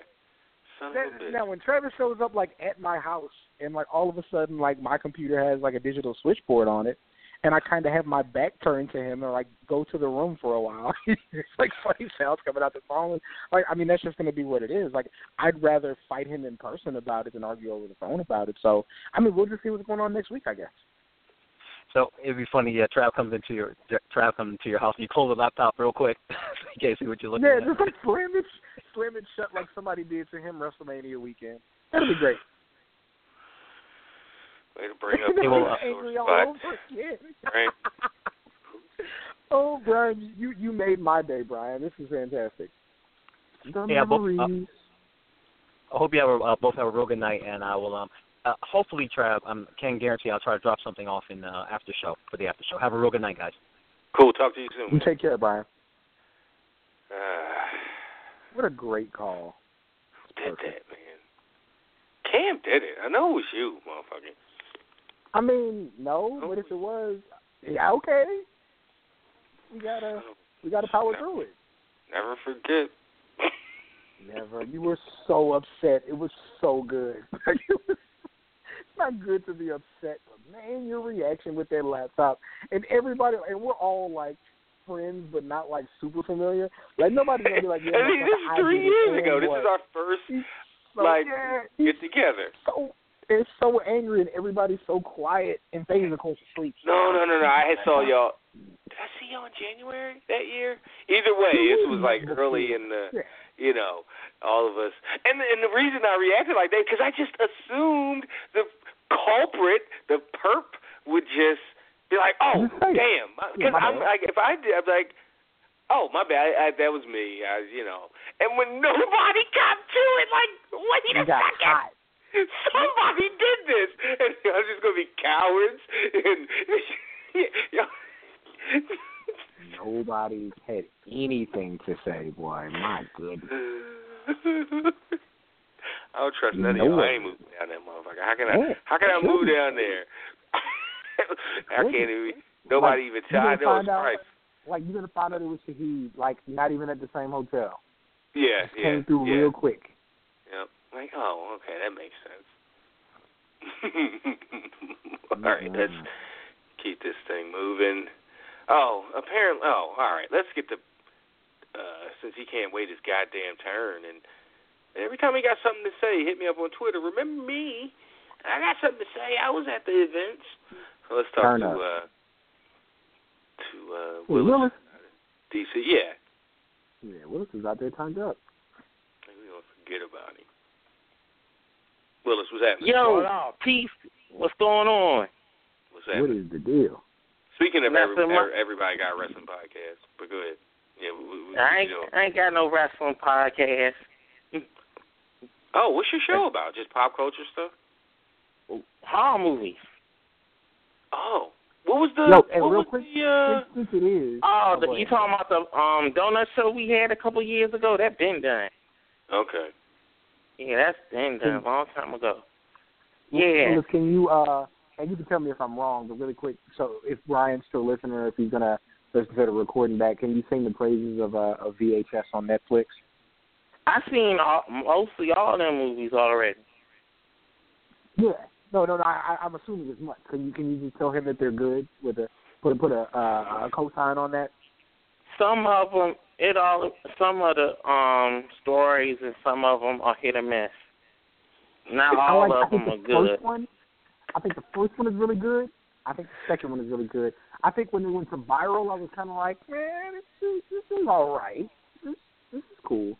I think that those first two, I just think were really good. Tell them how good it is, huh? Tell them co-sign with me. Oh, every other one was okay.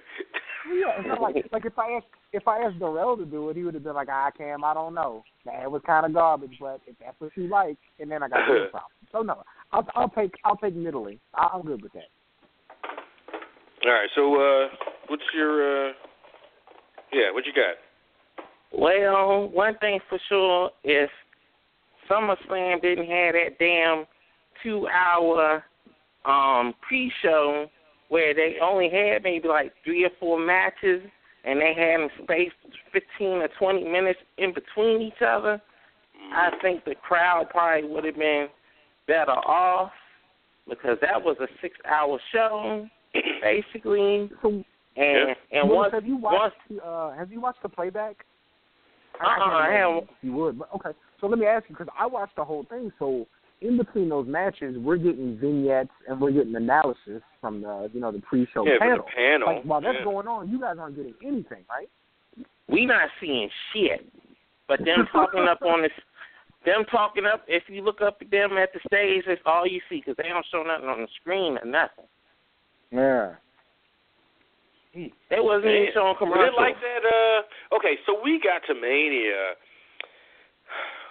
We saw, the last maybe one match? Did we see 2 matches on the pre-show? I think one. Well, I think one. So we didn't really get a feel of sitting there for somebody. Shahid and them did because they, Shahid don't, he doesn't like fun and alcohol and stuff. So he didn't. He left. The little tailgate thing we had that we went to, and got there like at least 40 minutes before we did. We didn't really get a big feel. It was enough just sitting there for that 6 hours of the actual show from 5 to midnight or whatever the hell it was, 6 to midnight. Yeah, and once AJ and Cena killed that joint, that was basically the end of anybody even caring about anything after that match. Yeah. They didn't even care about. They cared about when Orton and Brock came out, but once the match started, the crowd wasn't really into that joint.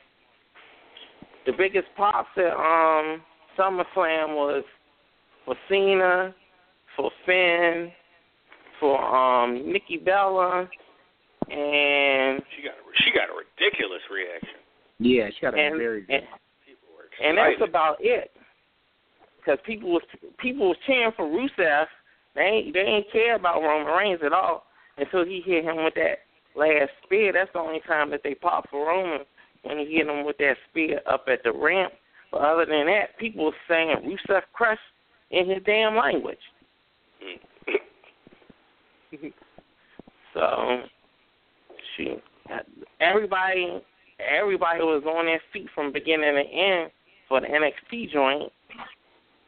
That NXT show just totally made SummerSlam look like some trash. So you went to both? Yep. Where'd you stay Saturday night? We was up at Red Hook. Ah. We stayed we was like about 15 minutes away from the arena. With who? Like friends or a yeah, hotel? Me and my friends, me and my homie, we rented a hotel room for a couple of days and a couple of other. Yeah, I want to say you got homies in Red Hook? Nah. we all got the same hotel, so we all met up so we can get in the Uber for cheap. Nice. Yeah, but that NXT joint, when they had the pre-show, it was straight wrestling, and by the time they finished doing what they had to do, the match would start, the regular show. So what's on NXT right now, I done already seen it.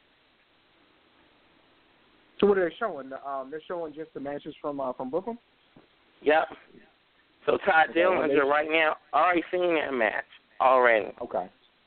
So that everything they showing on there, that was what they showed on the pre-show of NXT that they didn't show on TV. Oh, so they're not. They were all this week? So that's all. That's all the stuff that they take on Sunday. They did 2 weeks worth of TV though in Brooklyn, right? No, only 1 week. Oh, just one. Because they didn't do nothing before SummerSlam, and I don't think they did anything before Monday Night Raw. So that's all from that Saturday night. Right. That's probably for the best. Like, why even try to get 2 TVs out of this?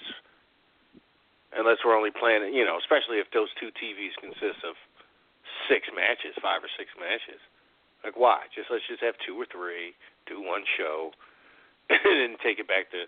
You know, it was always nice to have these shows, these Wednesday shows from the arenas and everything, but it's not necessary.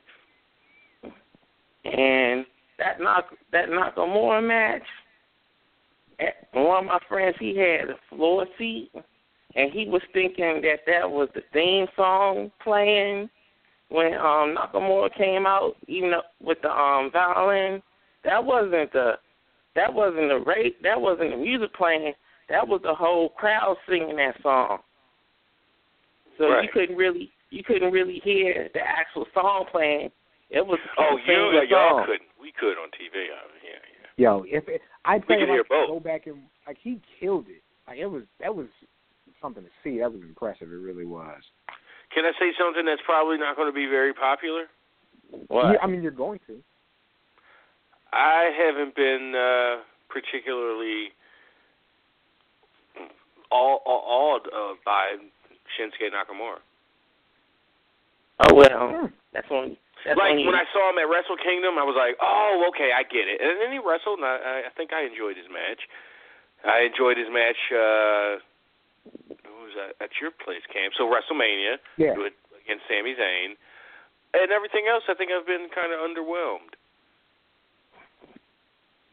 Like as far as the in-ring, the matches, and that kind of goes with Joe. Like, yeah, it was hard hitting and stuff, but there's something for being, you know, trained like a WWE fan, like to know that,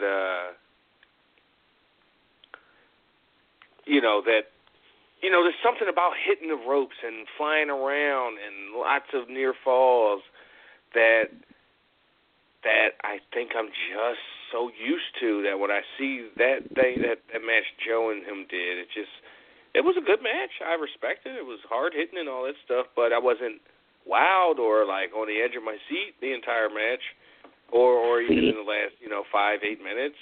It was just a good match and it had a good finish, clean, and I respect the hell out of it, but I'm not going to remember it at the end of the year or anything like that. Not that every match you watch with the guy should, but yeah. Sit down and watch it again, and don't think of it being a WWE match. Think of it as another wrestling match from somewhere else. Then you have a different perspective on it. Because when I watched NXT, I put WWE out of my head because when you go see both of them shows back to back, you see the totally difference in styles and presentation of both shows. Well, yeah, I mean I think I do kind of look at it as a different thing too. I thought it was really good. I thought like that was really good, and the Sami Zayn stuff was really good. So, yeah, I mean I think the thing is like I don't get the same feel that I get with AJ Styles, who was also kind of wrestling his own style, not necessarily a WWE style, but still like very good stuff. Like I feel like everybody who's been NXT champion has been up there as far as what they do in the ring, and I want to see them in matches. And I can't say the same for every WWE champion. So, all right. Okay, so real quick, I just got an email from the Electric Factory, concert venue in Philly. And why? Now, the Electric Factory isn't very big. It's probably 3,000. You could probably stuff 3,500 people in there. Ja Rule and Ashanti sold out. Of course. It's old school joint. When they go. Not that they. I'm not saying that they're sold out. Like what people want to see. And they do a bigger venue. But no, why are Ja Rule and Ashanti on tour? Like, I mean, Bad Boy's on tour. What the fuck? Like I'm saying that, but there's also Culture Club in September. Yeah. No, we're actually at that point where Ray Shrimp. Oh, of course, I ain't gonna be here. So. Yeah, like these '90s hip hop, like it's actually nostalgic at this point. Like we're not in that day and age where rappers are old right now. Like your rappers who used to be great, like now we're adults who appreciate nostalgia. So we haven't, even though we threw them away, like we're starting to recycle our rap group. So people, want to see that. Like my mom would probably go to that show, so she could say, "Put it on me," like she likes to say sometimes. She would not. So, she would not go to that show. My mother would go see Jay-Z in a small venue, I think. Well, I got some observations outside of the wrestlers in the ring about how some of them carry themselves out in public. Okay. One person that I kind of lost Who was you stalking in the gas station this week? I wasn't stalking nobody in the gas station. Hey, I'm just reporting facts here. But that Cesaro came in while we was when we was in the gas station. He was coming in after the show. Right. We was in the gas station for the last 3.5 hours waiting, but we was there when he got there. No, we wasn't, because the gas station was right across the street from the gas station was right across the street from the venue we was at up in Pittsburgh. So that was just a lucky coincidence. But yeah, you know who got a little nasty attitude? Who? Sasha Banks. Oh, because she knew she was dropping that title. What the fuck? She was in a bad mood. Wouldn't want to deal with y'all nerds either. Why? What'd she do? She was just very rude and didn't look nobody in the eye or hide her face. Wouldn't let me grope her breasts. I mean, what kind of? Come on, I'm a fan.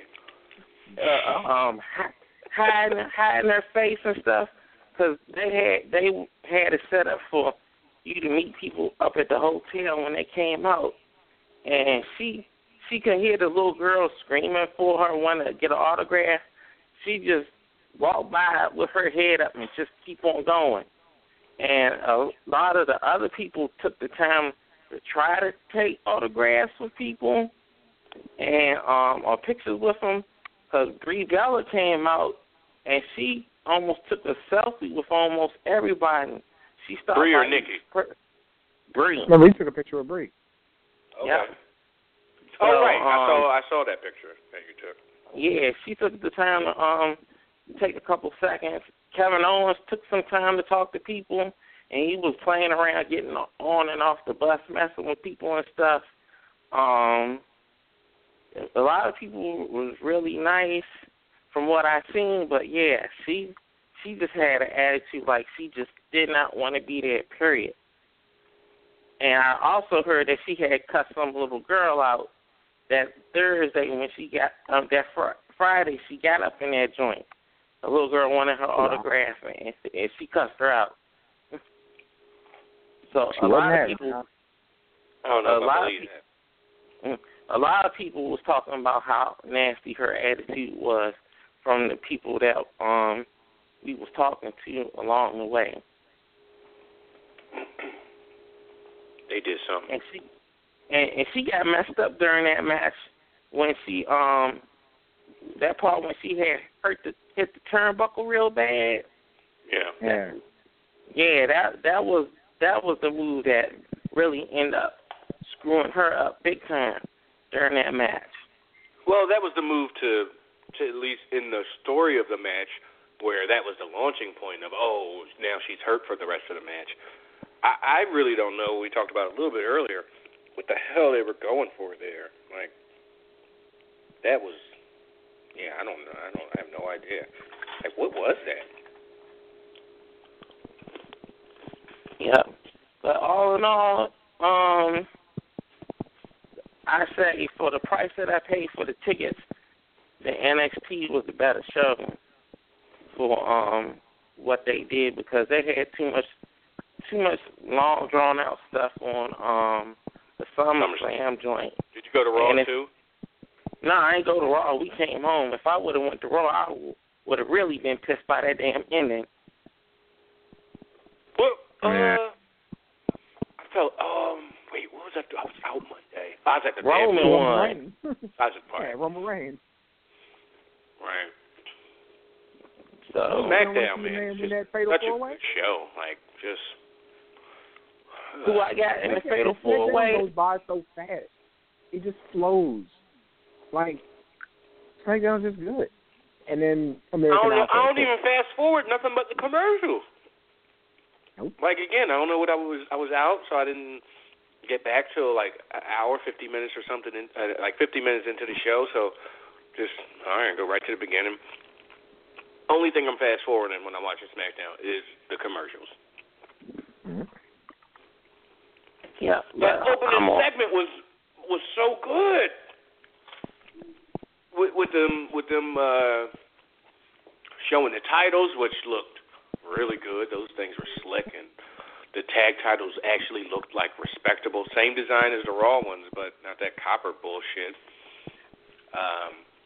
And Heath Slater, I mean, that opening 20 minutes was, and I hope they don't get into the habit of, doing 20-minute opening segments, but it was really well done.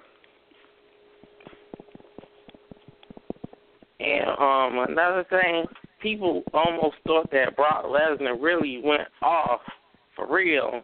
Because people was like, man, Brock looked like he just didn't give a shit no more and just beat the hell out of Randy Orton. That's the way a lot of people was feeling when they was leaving out the door. And some people was just pissed. Because they like, we spent all the time. Yeah, so a lot of people was pissed because they felt like they spent all that time sitting there waiting for the match and it didn't have an end. There was an end.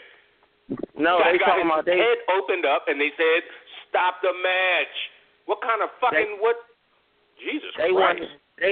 They wanted to see somebody actually get pinned. That's how they was feeling. That's how a lot of people were saying. Whatever. He's like, that's some bull crap. Sure, you talking about I wanted to see a small package. I want to see a Money Strong Cradle.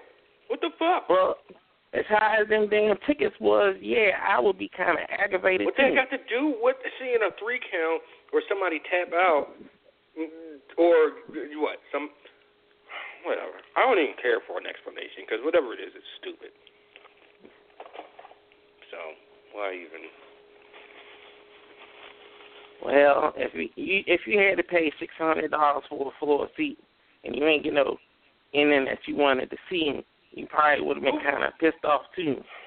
No, I wouldn't because I'm not a fucking piece of garbage who don't understand how shit works. The damn match got ended and the guy getting his fucking head split open. And he said, "Stop the match." Yeah, but he won. He won the match. It wasn't a no contest. It wasn't a DQ. The fucking guy was bleeding buckets, and they said, "Stop the match." He has a vagina open on his fucking head. That's how gashed his head was. Like, come on. Yeah, but the thing is, when you're in the ring, they didn't even announce that it was a TKO in the arena, so people was looking kind of lost. I heard a bell, didn't I? Didn't I hear an announcement? See, when you're in the arena and you watching on TV, two different things. I mean, I don't know, not by the announcers. I thought I heard the ring announcer say, "What about TKO?" Maybe not. That's not. It was later in the game, is what it was. They kind of got to that a little bit past everything. Fucking people, fucking wrestling fans, I swear. But you gotta think you got people that ain't really in the know like us that go see it. Then they the ones that need to shut the fuck up even more because it was just a finish. If you're just a person watching, you see a guy get opened up and is bleeding buckets, and the refs and the doctors and all that shit, and then they end the fight. Like, no, he can't continue. That's a dominant fucking win. What? He F5'd the guy, then stood over and he kicked out. He kicked out, and then he bashed him in the face a bunch of times. It opened him up, and the match ended. So they would rather him picked him up, F5'd him again, 1, 2, 3. What a bunch of dickheads. That's the least exciting finish of the two. If somebody says, the guy's going to F5 him, he'll kick out, he's going to pick him up and F5 him again, 1, 2, 3. Or he's going to F5 him, kick out, and he's going to stand over him and then rain down I doubt that. I mean, obviously the blood was hard way, and as soon as he hit him, I was like, "Ooh, that could cut that." He better be careful. The next one could cut him open. If there was no next one, that one did cut him open, and then the blood started pool. Whatever. What a stupid argument. I ain't had no complaint with it. I'm just going by what people was complaining about at the arena. I'm lucky I wasn't in that building. I love being at wrestling shows telling dumbass wrestling fans off. Because they not going to, number one, they ain't going to do nothing. Right. And then they go, oh, yeah, well, like Triple H and Shawn Michaels, bloodbath at Royal Rumble 04, and, buckets, and Michaels countered a pedigree on the announce table. The babyface countered, the guy that the crowd clearly wanted to win, countered getting blasted and put through. It was a last man standing match, so it's not like he had to roll him back into the ring. And he countered, got out of the move, rolled off the table. There was no announce table spot. The audience booed. And I stood up and lectured the shit out of him. Boo! Boo! It's never enough for you fucking people, is it? It's never enough. And it's not. It's not. And that's why wrestling fans and wrestling don't get no respect, because the sport is stupid and the fans are even stupider. So, anyway, on that note, good stuff, Willis, man. We'll talk to you. All right. All right. Fucking wrestling fans. Well, in the arena, it was a little different. Fuck that arena, man. If you bought floor seats, no, well, that's his dumbass fault for not enjoying a very fucking solid finish to him. Whatever. I mean, it might not be the exciting. I don't know. Whatever. I said my part. Idiots. Let's talk to Kyler. Kyler, what's happening, buddy? What up? Not much, Travis. You sure you don't need any aspirin or other heart medication there? He's so worked up, isn't he? Yeah, well, what's on your mind? What's happening? Let's see. My question for this week concerns the executive stock sale. All right. Does the fact that both Vince McMahon and Kevin Dunn have sold significant amounts of their shares in WWE at least begin to signal some sort of corporate transition?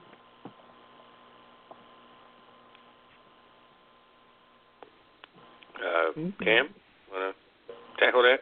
You got me. Gosh, I mean, it's kind of the first I heard about it. Well, Kyler, I guess my question would be, when you say transition, or what kind of transition do you mean, really? You mean like different people taking over? You mean like a shake-up on like the board of directors? Like what are you kind of inferring as far as the change goes, I guess? More board of directors, since we're kind of already seeing creative move in several different directions. And man, you'd have a better feel than me. Like, it seems like, I don't know if different people are influencing what's going on now, but again, like, we're raving about SmackDown being a to-the-point, shorter wrestling show. Like, I don't know exactly who's, really involved in that. On the corporate level, again, we just watched a 6-hour wrestling show, which I think is still just one of the most ridiculous things ever, albeit that it had good points. So, not super sure if that really signals anything, but typically when people sell a bunch of stocks, it does kind of mean things are starting to change. So, yeah. Travis. Yeah. No, I mean, I'm with you. I have a ton to add there. Anything else on your mind, Kylie, for this week?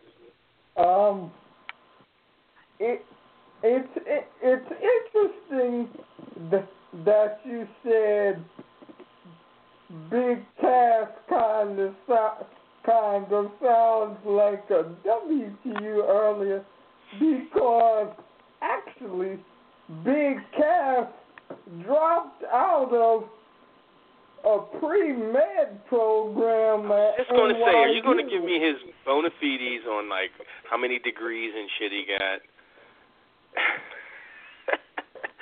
Dropped out of, okay, med school dropout. You got to be smart to be a med school dropout. Oh. 6'10" doctor, anyway. or, coming around and checking your vitals and doing his rounds. That'd be a That's what we need. Anyway, my second topic concerns the cruiserweight classic. Yeah. Who do both of you expect to be the first cruiserweight champion coming out of the cruiserweight classic in a few weeks? Is Ibushi under contract? We don't know. I don't think so. Like, I would say, like, he would be my pick. He would be Ibushi. I just think he has, like, I think, like, his look and his size and the fact that he can kind of go that power style and that fast style, like, he would be the guy. Like, of course, I'm partial to how Cedric Alexander moves. Like, to me, like, they couldn't go wrong with Kendrick. Like, Kendrick was really good from what I saw, and has a physicality about him I don't think he had, like, back on the SmackDown days, or even as D. Brian Kendrick with Zeke around. Like, I think he's like, I believe his physicality right now, because he was in there with a bigger chiseled guy and was good. So I think Kendrick could be a great bridge for that, being like kind of a familiar face that they have, like, as a vet. But I'd say Ibushi, then Alexander, and then Kendrick if I had to go like a 1, 2, 3. I'd probably go a little different, or very different. My number one guy that should be their inaugural cruiserweight champion is Jack Gallagher. He's a character, and would I think get over pretty big with the Raw audience. Number two, you can't go wrong with any of the three you mentioned. But just to be different, Gallagher. What am I talking about to be different? Matter of fact, I'm changing it because I want T.J. Perkins to be the first damn cruiserweight champion. That would be because everything about like Gallagher I said. TNA. I'm like, yeah. Is said with he's a character, all that. So TJP, Gallagher, and Alexander. Yeah, just because obviously the audience they had shown a hell of a highlight reel for this match.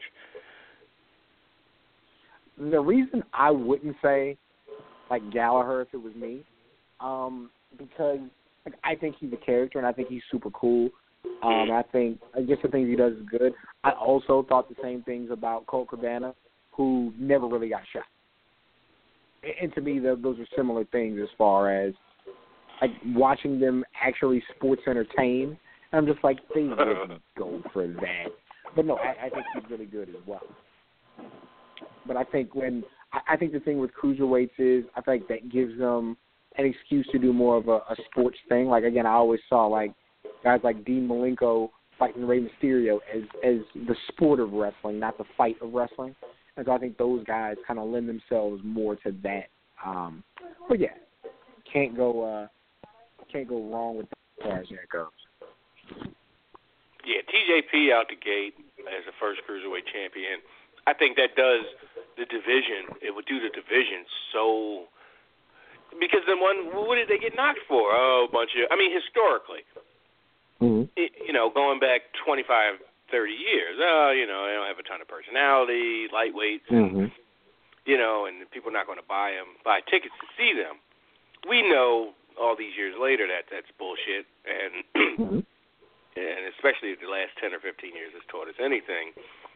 It's that, especially in a WWE context, like, come on, y'all all about, personality and stuff.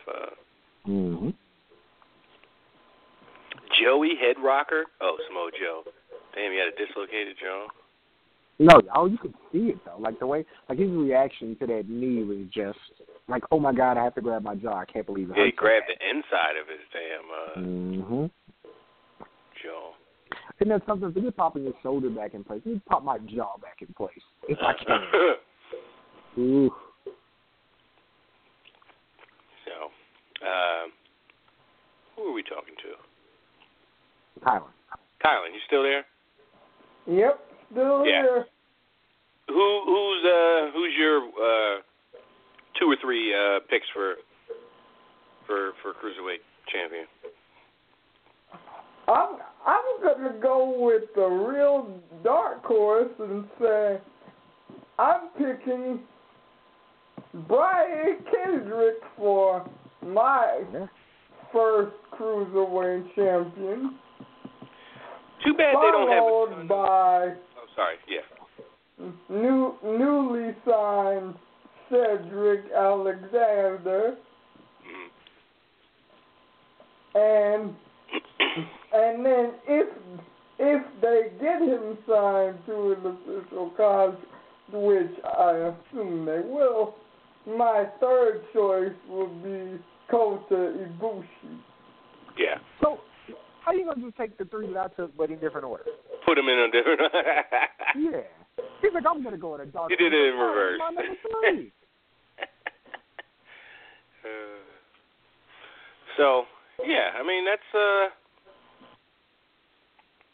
Ibushi, Kendrick, Alexander, T.J. Perkins, Gallagher. Did I pick a third? I picked a third, didn't I? Gallagher, Perkins, Gallagher. You said Alexander as the last one? Yeah, Alexander. Right. Oh, I was going to say, too bad there weren't any real overt heels. Except there was like the kid. Ari, and he went out in the first round. There was round. the French kid, I think, was it Patois? Patois. That's right. Yeah, Patois. So, because there are so many baby faces, natural baby faces in the Cruiserweight division, or at least, from the Cruiserweight Challenge, Cruiserweight Classic, I almost think you want to put it on a heel, or put it on like a Kendrick or something, and make him a heel. Just because you got so many. I think he can wrestle. Like, to me, he's kind of a heel to begin with. Like, he's Kendrick as far as like the Pierre Theory's plan, but yeah, could work. Yeah, it wouldn't take a ton to take him with that look and his,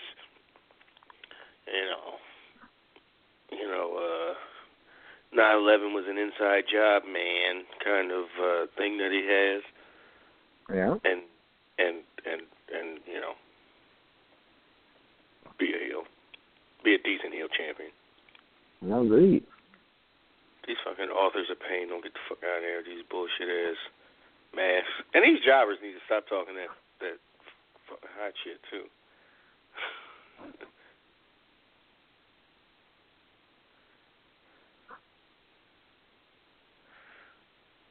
Looking like they ate D'Lo Brown. Dang. Well, pretty good meal. Pause. All right, let's talk to Darrell. Darrell, what's happening, man? What's up, Third Coast Cash, Triple C's? Third Coast Cash. Yeah. Triple C's, man. Even though we landlocked. Yeah, I know. Shit, somebody was telling me like you in Philly, you act like you ain't got to go through the entire state of New Jersey to get that motion. It was me. I was like, you know. Oh, that was you? Oh, okay, yeah. That was Cam last week. Okay, yeah. Man, I want. I come on a coast. I can see the ocean through here. I'm the one more far inland than you, than both of y'all, but I guess. Nope. Man, I enjoy talking to you guys, man. I really enjoy talking to you guys. Y'all take me out of my mind out of this dirty South area that I'm in. Every week I get to talk to you guys, especially on Twitter where I got the golden ticket with Trav following me. That was I didn't understand. So did you hear? I would always complain, like your name never popped up. And I'm like, I'm spelling it weird. Why isn't it popping up on my thing? And that's remember last week I was like, tweet me so I can just send something back through that. And then I saw it for whatever. It's like, oh, I'm not even following the guy. Like I don't follow you on Instagram because it's a variation of the same picture. I post too much craziness. I understand that. I wouldn't blame you. Oh, crazy! I mean, it's the same. It's the same stuff. It's just in different scenarios. Oh, look, I got a thing of Hennessy. Oh, this time I'm at this thing. I mean, that's really what all. I mean, like my Instagram and. How about to say his Instagram is my Instagram? You're saying? Yeah, that's not what it's for. Twitter, I'm real hoodish. But yeah, so that was definitely an oversight, not like something I did on purpose. Oh no, I understood when I first came on and you had yelled at somebody about because I think they said something about you following them and you like I have to vet you before I follow. Yeah, but you come on now. I mean, but again, I had these conversations with you, and I just never noticed. Like, oh, they're always one-sided, or they're always started by you. That's why I see the thing and I'm able to respond. And it just, I just all the time assumed I was following. That's cool. Well, I got a couple of interesting things that I want to hear y'all talk about. To go back to the Entertainment Coast cast, I find it funny that all the DC EUs haven't really broke even yet, because with the Suicide Squad stuck around 500 million worldwide, needing to get up to 875 to break. Wait. So they spent 500 million plus to make that movie? No, with all the promotions and all of that stuff and how much the movie costs, they say they need to make at least 875 million to break even. Wow. So that means they spent 875 million to make the movie? I don't understand. I guess I didn't understand it either. The wording has to, like, breaking even. No, I mean, you got to think about promotion too. You got to think about advertising. Yeah. So, yeah. What's the point of making movies then if you got to make $750 million to break fucking even? Not to make a profit, to break even? It's a cold game. I don't know. I think something's lost in translation. I'd have to look into that. Well, they do so much to it, and when you got movies like a Deadpool that spent like $65 million on the paid Ryan Reynolds $1 million, and they made almost $800 million, like a couple of like $50 million up underneath Batman v Superman, and that was a rated R movie, something that people said could never be made for a superhero movie. You have to look at it like that too. So that's what's so awesome. And I got something for y'all that I want y'all to think about. I know that I hate that Finn got hurt myself. Right now, he one of my number one guys that I like to watch in wrestling. But I think I was talking about this with Rich. I was thinking that this could be a blessing in the sky, short term and long term for the WWE in both rosters. Where if you allow Seth to win Monday, book him strong, maybe turn Kevin Owens' face, let him chase for the next few months, letting it all end up at the Royal Rumble, because Finn should be back probably the day after the Rumble, and setting up a match for WrestleMania. That's one match, and allowing the Rumble maybe to be won by Nakamura, to challenge maybe a heel AJ. That's two matches. Then you got a face KO maybe going against Hill Brock. There you go, 3. What y'all think about that one? Then in the short term, since everybody say that Bayley is the new John Cena, and the WWE need a new type of shakeup, a different shakeup. Maybe let her and Charlotte headline the shows, and at the end of the shows, since you got football coming up, you need something totally different outside of the box that could work, and it don't hurt if you try it. See if she really jumped the new John Cena and she can captivate people in main event in the shows every other week or however they want to do it till Rumble or whatever to when you want to switch it to your WrestleMania season. That's my first 2. I want to hear what y'all think about that. Then I got something else. Kevin Owens ain't facing Brock Lesnar at WrestleMania. That's not because I don't want to see it, but you know, and they're not exactly. Yeah, I just don't think that's going to happen. The first 2 I like, AJ and Nakamura. Again, I still don't think that's going to happen at WrestleMania, especially if the other one is Finn versus Seth. Yeah, I mean, but Brock has to fight somebody though. Like he's got to fight somebody every year. You know, like he's like probably not Roman again. You know, that was a really good match. So I don't know. Does Cesaro do that? You know, I guess. What, against Brock? No, I don't think so. It's going to be. It's probably just going to be Roman Reigns or something. You can try to reheat that up. But no, that's what I'm saying. Like I'm thinking about guys he hasn't fought, and like Kevin Owens is going to be there at the top. But like it ain't going to be Jericho, you know. So. It should be Samoa Joe. Yeah. But it's not going to be Joe. Just like it ain't going to be Owens. I mean, you got to put somebody has to be there though. Like somebody. He can take his ass home for all I give a fuck about. Now this is that's more personal taste. That's you and you're lamenting about the infrastructure of Suplex City, as it were. You haven't even talked about that. You were not. Travis was not a happy camper. Ooh. Yeah, Suplex City is the fucking worst. Like I'd be, you know, that kid that grew up in Suplex City. Like I can't wait till I turn 18 so I can get the fuck out of this bullshit ass one horse town. Man. What did I say? Same bars on every corner, corny ass women, music scene is garbage. That's Suplex City. Mm-hmm. That one interstate that's always like backed up or got construction. Suplex bitch ass city. Yikes. God damn. Do something different. Come on, Brock.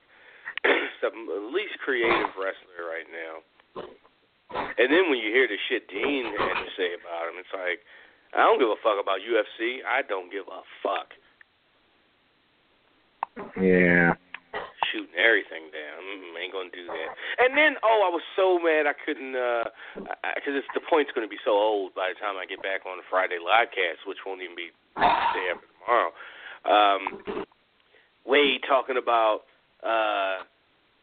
imagine like with the spots Dean is like proposing. Like, have you ever gotten reports that Dean Ambrose is like people are turning down Dean Ambrose's suggestions? Like you would have heard that. Yeah. If he had a reputation he had a history of that, being Mr. CZW, wanting to implement, all these crazy, wacky spots and dangerous stuff, like, I doubt he was like, all right, Brock, then I'm going to take the weed whacker to the back of your calf, right? And then when the skin peels off, then you go, like, no. Then I'm going to throw you on this bed of nails. Like, it was just probably just normal spots, wrestling spots. That Brock just was like, no, I ain't doing it because I'm a fucking asshole. And a fucking lazy pussy. And I don't want to do shit, and I got this big money fight coming up that don't nobody know about. So in this context, I'm just being a real bitch-ass motherfucker. Just being a real unmoving, just not working with being conducive to working together and all that kind of stuff. So, fuck Brock Lesnar, fuck Suplex City. And that's not even taken into consideration. I guess I'll wait a little bit. I mean, Orton's like, no, it's okay. I knew it was coming. Did you know he was going to get sliced open hard way by a sharp-ass elbow? Yeah. Better than me. Props to Jericho for. And when he said you're going to hit me or kiss me, bitch, he should have punched him right in the fucking face. Yeah. And took whatever. Hey, a bunch of people back here. He's not going to do too much. I'll be a fucking hero and a legend, even if I got a black eye. So what? Hey, what's one black eye? Yeah. They get the story come out, Brock Lesnar said, hit me or kiss me, bitch. And the guy punched him square in the fucking mouth. Whoa, that Jericho. That's like the third guy he's beat up. Jericho beat up what? Goldberg? Batista? No. Booker T beat up Batista, punk ass.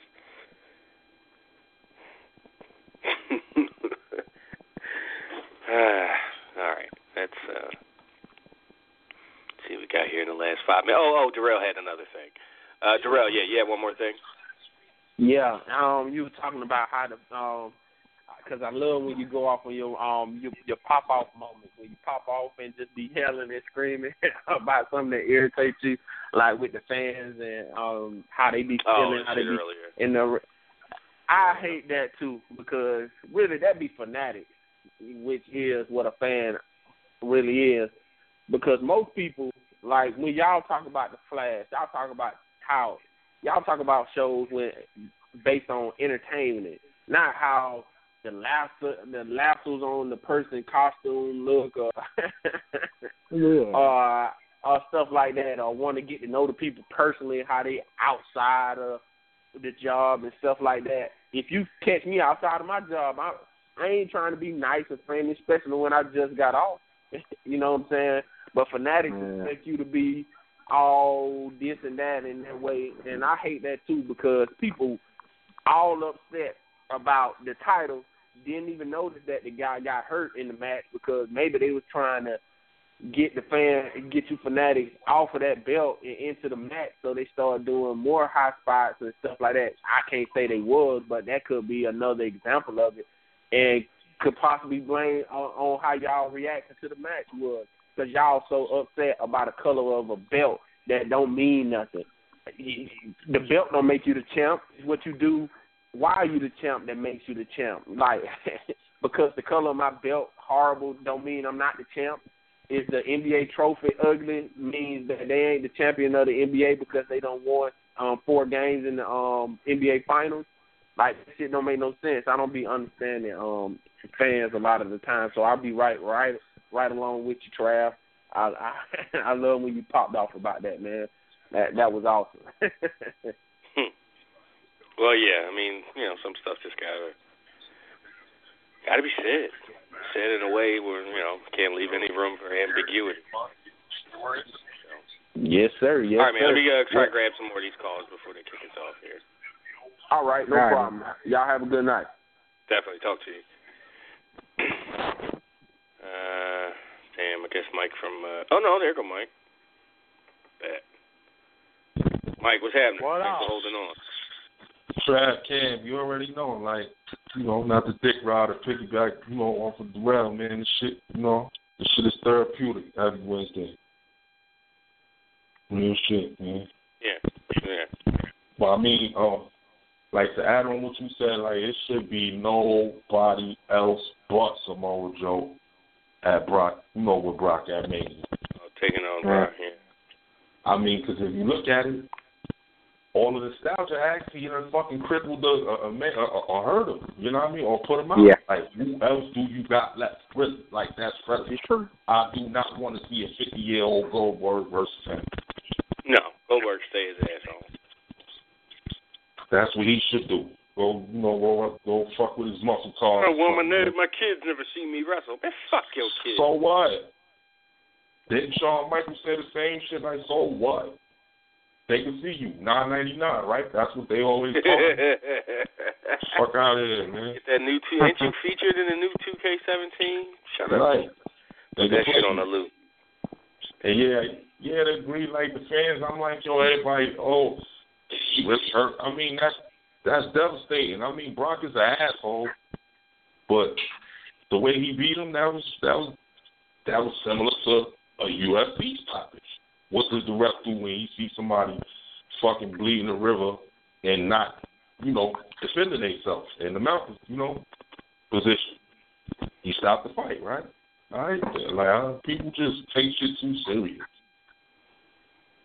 With the belt too, like I think that was overdone. Like the fucking belt, right? Yeah, I mean, it's like I said, here's the thing. If I'm there live, like, regardless of how I feel about their belt, like, I'm not chanting that the belt's terrible during the match. Like, have the respect for the people that you're there seeing who are doing everything they can to not throw that out there. Like, that's not cool. Yeah.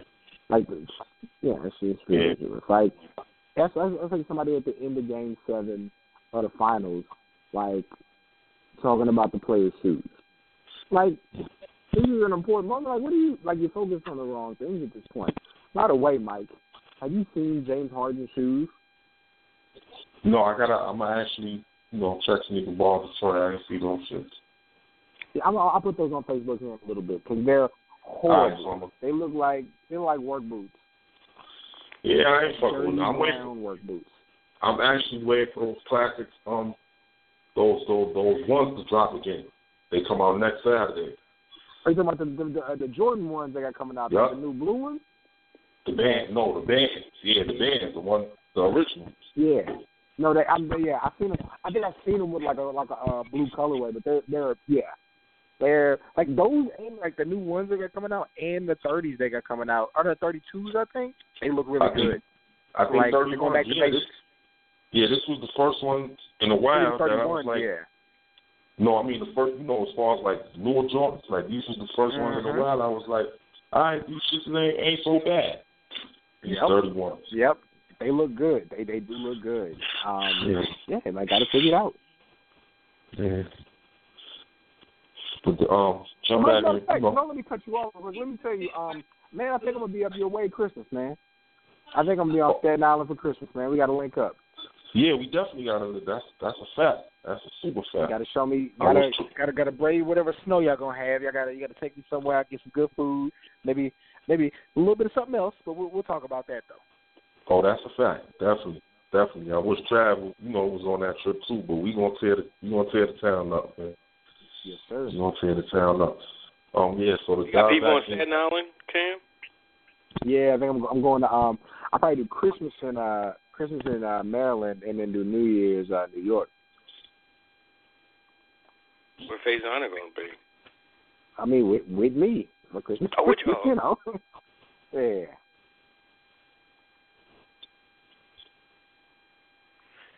Yeah, so move on a little bit.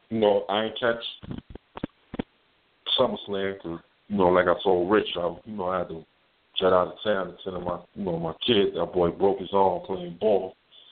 Oh man. Yeah, so he had to have surgery. That was Saturday, so we watched it at the crib. I fell asleep, but I got back in the morning, so I did make it to the Raw. Like what I picked up from it was like, everybody was exhausted. Like, for the whole weekend, because it seemed like everybody that was there was at every show, was at both shows. So, to me, by the time we got the Raw, it was like, all right, we there, but, and then with Finn getting hurt, that kind of like sucked the air out the room too. But to me, all in all, I thought, SmackDown was the far better show. Like the 2 hours, it's the time difference. The 2 hours, they weave everything through, and it makes sense. I'm looking forward to seeing that Dean versus AJ. And to me, I think AJ is gonna win. I think he won Vince over to the point like this guy can carry this brand, and if you just like his responses everywhere is just ridiculous. And I'm starting to notice they put more and more merch out for this guy. So that means he's doing something. He's doing something right. he got about at least 3-4 different T-shirts on, shop.com. He better, especially after the promo on last night. He better come out with it. They better put out an AJ Styles headband, armband, whatever. No, they do. I think they do got that already. They already? The okay. You know how many kids, y'all, truthfully, like, so why ain't he whoring himself out and playing them or wearing them on TV? What the fuck? Now, he wear the gloves and the armband. Oh, the gloves. Okay. Yeah, he had the armband on Sunday. Okay, but, okay. I've seen a lot of kids, mix it. They had the shirt, seen the hat, AJ gloves. Some had that, the whole AJ get up. I'm like, this dude is really getting over. But my thing is SmackDown, they need more guys. Like, bringing in a Kurt Hawkins, so what? It's like we know where he's headed. Yo, what the fuck was those vignettes? Or like the little video, what? The little Kurt facts and shit, Kurt Hawkins, fucking Radish or whatever the fuck. They're still Matt Hardy version 1 gimmick. That's all they're doing is rehashing the Matt facts. Remember the Matt facts when he was version 1. Yeah, I think they need some more, some more people. I think Samoa Joe would benefit more from being on SmackDown and being like their attraction. Like, truth be told, you want to flip it, before I lose train of thought and I got to move on, this is what I was thinking of, as far as that Miz Bryan segment. Like, why don't you have, because they're not going to clear Bryan, and then you talk about this new staff, that's a segue for Joe to come in that Backlash, take fans to Continental and try to, build that a little bit. I think that, they can do that. What's your thoughts on it? Wait, what are they going to do? No, I said, the whole Bryan Miz debacle and shit. I said that could have been a segue, for him to like, all right, since Miz, you talking so crazy, I got to do perfect for the, with that style. Right. The only that's thing. How you introduce Joe at Backlash. Okay. Chill, wow. Miz. But as it's kind of somebody had a similar suggestion that Bryan should now just do whatever he got to do to get the IC title off Miz. Yeah. And they're like, well, that's kind of a dick heelish thing to do. Like, Bryan's a babyface. You want him being a scumbag trying to screw a heel out of a title? Now, we might all, sit here and go, yeah, he deserves it, but it's not really an honorable thing to do. Like, you don't do, yeah, he deserves it. That's not the answer. It's not, people deserve a lot of things, but being a good person and an honorable person means sometimes you let stuff go, or you get them back or punish them, whatever, in a less humiliating or whatever way. You just say, all right, somebody's going to, I don't know. They'd have to walk a fine line.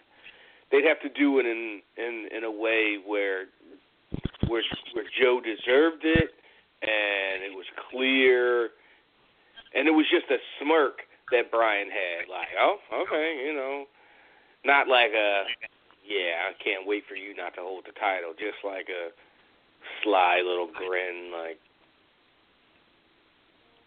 I don't know. Yeah, no, I was just saying, have Joe as the perfect opponent, have Joe come in there and just crush him like circa TNA 05, little 5-minute match. Just crush him, bust him, choke his ass out.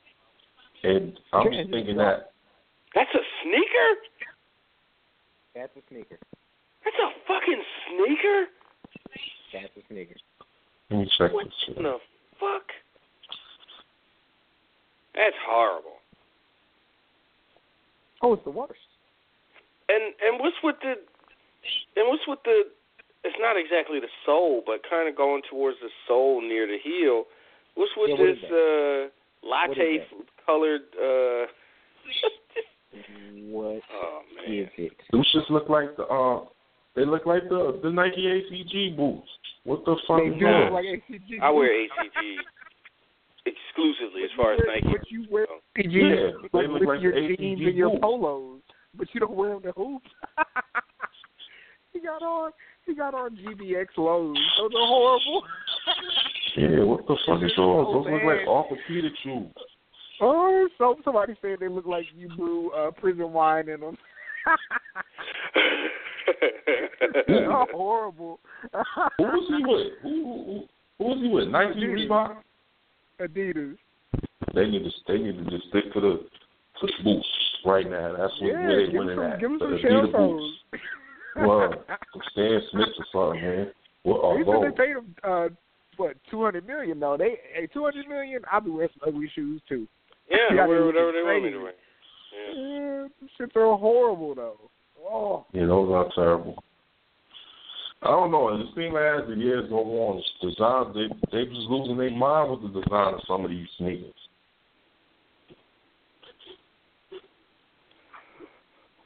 Those fucking Steph Curry, get those shits out of here. Darrell says on Twitter, AJ has one of the most merch on WWE Shop. So he does. I think he's gonna win that Backlash. From the way it was set up after the match, how he just took the headphones. I mean, the headset off of Ambrose. Yeah. Yeah. I mean, like, it's just. Go ahead. I'm sorry. No. Last thing, remember, just listen. Do y'all think Rhino and Heath go all the way, or is it gonna be the Alpha? Yeah, they should be tag team champions. I don't know if it's right at the beginning, but they really should. Like, again, Heath Slater is one of the best things they have going. If they don't win those goddamn tag titles, who the fuck else is? Well, I mean, tell me right now. But who? American Alpha. Oh, that's what I told you I was talking about. No, he said Rhino and Heath. Oh my God, no, Mike! I'll fuck you up, Mike. Get the fuck out of here.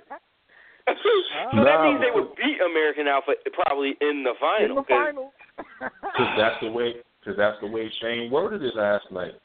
In order for you gotta win the whole thing, right? Well, yeah, they you get them to the finals, but they ain't gotta win the whole thing. Come on, and you just keep the story going. I think that Brock segment though helped him, took him to another. Like he was already hot, but I think it raised his stock a little bit too. Got to do it. Yo, when the hand got put on his shoulder, I was like, that better not be Rhino, and it damn sure was. Yep. The politician, the Republican. He said, I want to help you take care of your kids, and you're a new above ground fool. Oh my God! Yeah, he was right. Whew. That's what we need. American Alpha, they can wait their turn. I see the Usos here turn coming too. They try to do it slow, but I see it coming. I think one of the best things coming out of SummerSlam was the fact that Usos stole the pin, and just like the subtle kind of argument, and then like the reaction looks like between the Usos and American Alpha, I thought was done really, really well. Mhm. Because we were trying to figure it out, like. We didn't really know how me and Damon, maybe we turned the show on at that moment in the middle of that match, and we're trying to figure out if it was all teams for themselves. And we're like, oh no, it's a triple, 3 teams on 3 teams. 6 on 6, yeah. And I was like, because he was like, no, they weren't. I was like, Damon, if they weren't on the same team, he wouldn't just let him get the pin. He would have broken it up. And he's like, oh, okay, right. But, yeah, I was like, see, it's subtle. I was like, he's just kind of upset, but they won, so he can't be too mad. So that was cool. Come on, Rich, don't let this goddamn. And last thing, fellas, wasn't that Brian last night, too? That said our tag team division is about the titles and not testicles or some shit like that? And not what? Testicles. Yeah, so he be licking shots on Tuesday Yo, night. he be taking mad shots. So when you take one back, I mean, whatever. Right. He got to eat that. Like, you've been taking shots. The Milky Way title, all that. You've been taking shots forever, for the longest. Yeah, he running his mouth. Got caught up. Yeah, he got to win. It'll be interesting to see, like, if they incorporate that into the show next week, or if that's something that's just on the talking smack. Yeah, you'd have to. And not make it I think you can do it. It just would take a little. Yeah.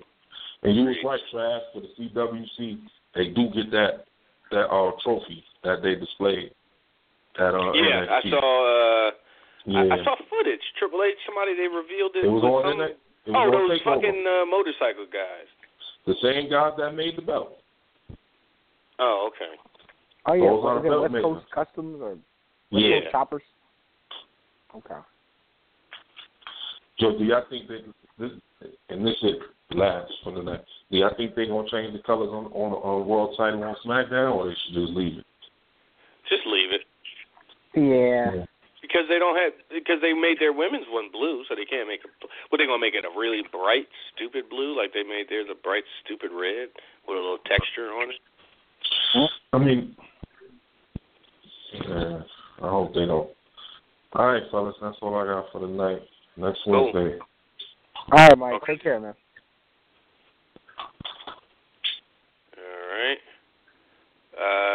All right. Let's talk to Brad before we get out of here. I think that's Brad. Brad, that's you? Yes, it is me. How y'all doing today, guys? What's happening? Doing well, man. Doing well. Yeah, I dipped in earlier, but I had to dip out real quick, so I missed it a little bit. But a couple of things I wanted to say. One, Dolph Ziggler needs to be trained by Travis on how to actually use intensity when you get loud. He's allowed to be loud? Well, apparently I was in, anytime I fucking raise my voice, it's like, hey, calm down, have a stroke or a heart attack. Like, dude, I was driving and it caught me off guard, and I was like, I love it. And that's the first thing I thought about was Dolph Ziggler got loud, but I didn't feel his intensity. I said, I didn't feel you got that loud, but I felt you were intense because the stuff you were talking about, I completely agreed with. Like you gave a shit about what he was saying, yeah. Right. Yeah, and I felt like, and essentially, like, I just didn't feel like Dolph gave a shit about what he was saying. Like, he really did come across as a guy who was reciting lines. And they were good lines, they just wasn't well acted out. That was one. Two, I am in the very minority. I actually like the way that belt looked, and it's only because I knew Finn was winning, and I felt that it was going to fit him. And I just genuinely think it looks pretty cool. That's just me personally. But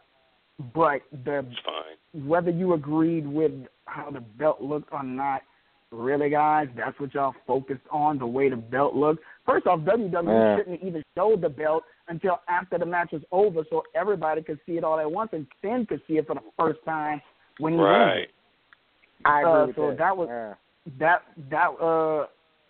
That was ridiculous with that aspect. Two, and also, I mean, I'm pretty certain y'all touched on this several times, but that I remember when y'all mentioned to the guy that the show if he would have went to Raw, he would have been exhausted. I mean, he shouldn't have been exhausted. SummerSlam should have just been 3 hours, and all those matches those pointless matches should have never existed. Like, all those extra pay-per-views that were adding to the thing, maybe add 2 for Raw exclusive and 2 SmackDown, and that's it. They don't need that many extra pay-per-views because if y'all would build up solid storylines on Raw, solid on SmackDown, every fucking Swan. Oh, that's man. But if they would build up those matches really good, then you would have each show would be booked with only things that mattered for Raw, only things that mattered for SmackDown. And what goes on last? Well, if so-and-so went on last, if Raw went on last pay-per-view, then SmackDown goes on, unless they got something really, really, really hot. Then you just make that call on the fly. I love the finish with Brock and Randy because it made me think, holy cow, what happened here? And I love those moments when I don't know what's going on. And they did announce that there was a winner by TKO after the referee had finally got Brock to stop attacking Randy for the third time. They said winner by TKO, Brock Lesnar. Right. It was very. That is the finish to the match. That was a credible finish. That's how Kevin Owens won the NXT title. Finish should have been but they could disqualify. Brock wasn't even listening to the refs a little bit.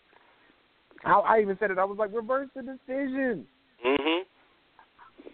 But because they don't do that, it would have just been like, tear down the fucking arena kind of moment because fans not used to that kind of a finish. I mean, the ref didn't use that 5 count. Like, he should have listened to the ref. But I mean, if I'm not mistaken, he didn't touch the ref. So if the ref wanted him to stop, I know the ref, they typically give you that 1, 2, 3, 4. They didn't give him the count. So Brock was able to still hit, as far as I'm concerned. I could be wrong on the rules right there. But with the result that they got, I think I think it worked out really well because, one, Brock is a monster, and after that night, I don't know if WWE's categorized in that thing, but I think he's a heel now. Yeah. I could be wrong. And Randy Orton got a lot of love on SmackDown as far as I saw because they were like, yeah, he really did. And as much as I'm interested in a Bray Wyatt Randy Orton thing, I think they should have waited for next week for that. Yeah. What about Brock's fine? Any $500. That $500. So I assume the joke was like when somebody posted in the group me or on maybe the Facebook group, like, ain't this some shit or this some silly shit, and it was $500. I was like, oh, they missed their. I was like, the joke must be, or the absurdity must be, they fined him $500,000 because remember, Truth and Miz got fined $250,000 a piece for something stupid. I don't know. For the stuff in that Hell in a Cell match, huh? Mm-hmm. I forget.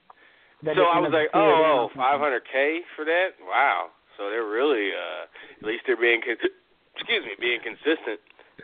But no, the whole joke is it's $500. Remember, Sheamus' storyline got fined $1 million for I think bro kicking the ref. Whatever. So he just basically you're working for free for the next 3 years is what they're saying. Enjoy this indentured servitude. Like, bruh. Oh man. So, but I truly did like that finish. I wish the Bray Wyatt stuff would have happened next week. As far as Raw goes, I don't.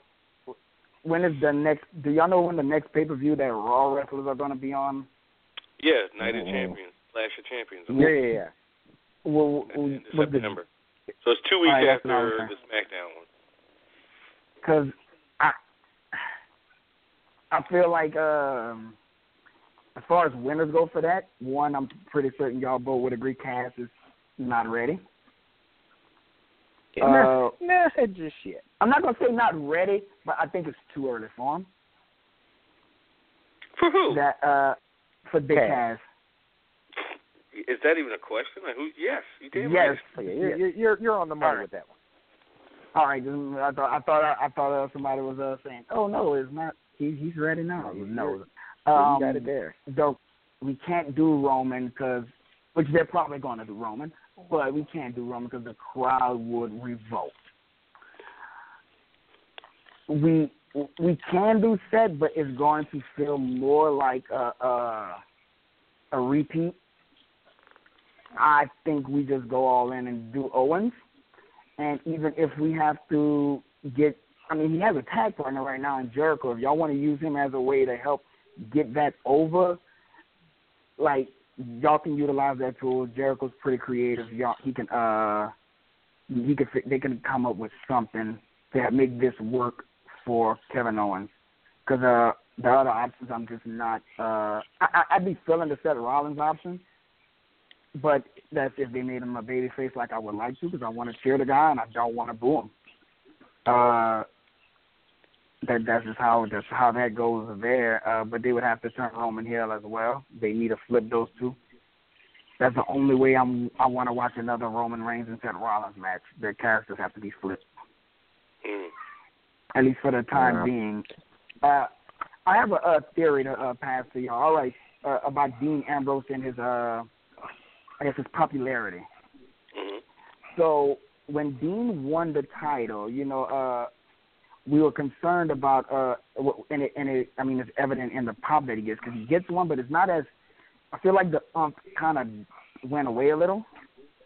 Do y'all think that it's because he cashed in on set right after they were happy that he took the title from Roman, so they didn't even get a chance to appreciate the fact that Roman doesn't have the title now, as opposed to, oh, yes, we're happy Roman doesn't have it, then because Seth has it, oh, wait a minute, Seth doesn't have it no more.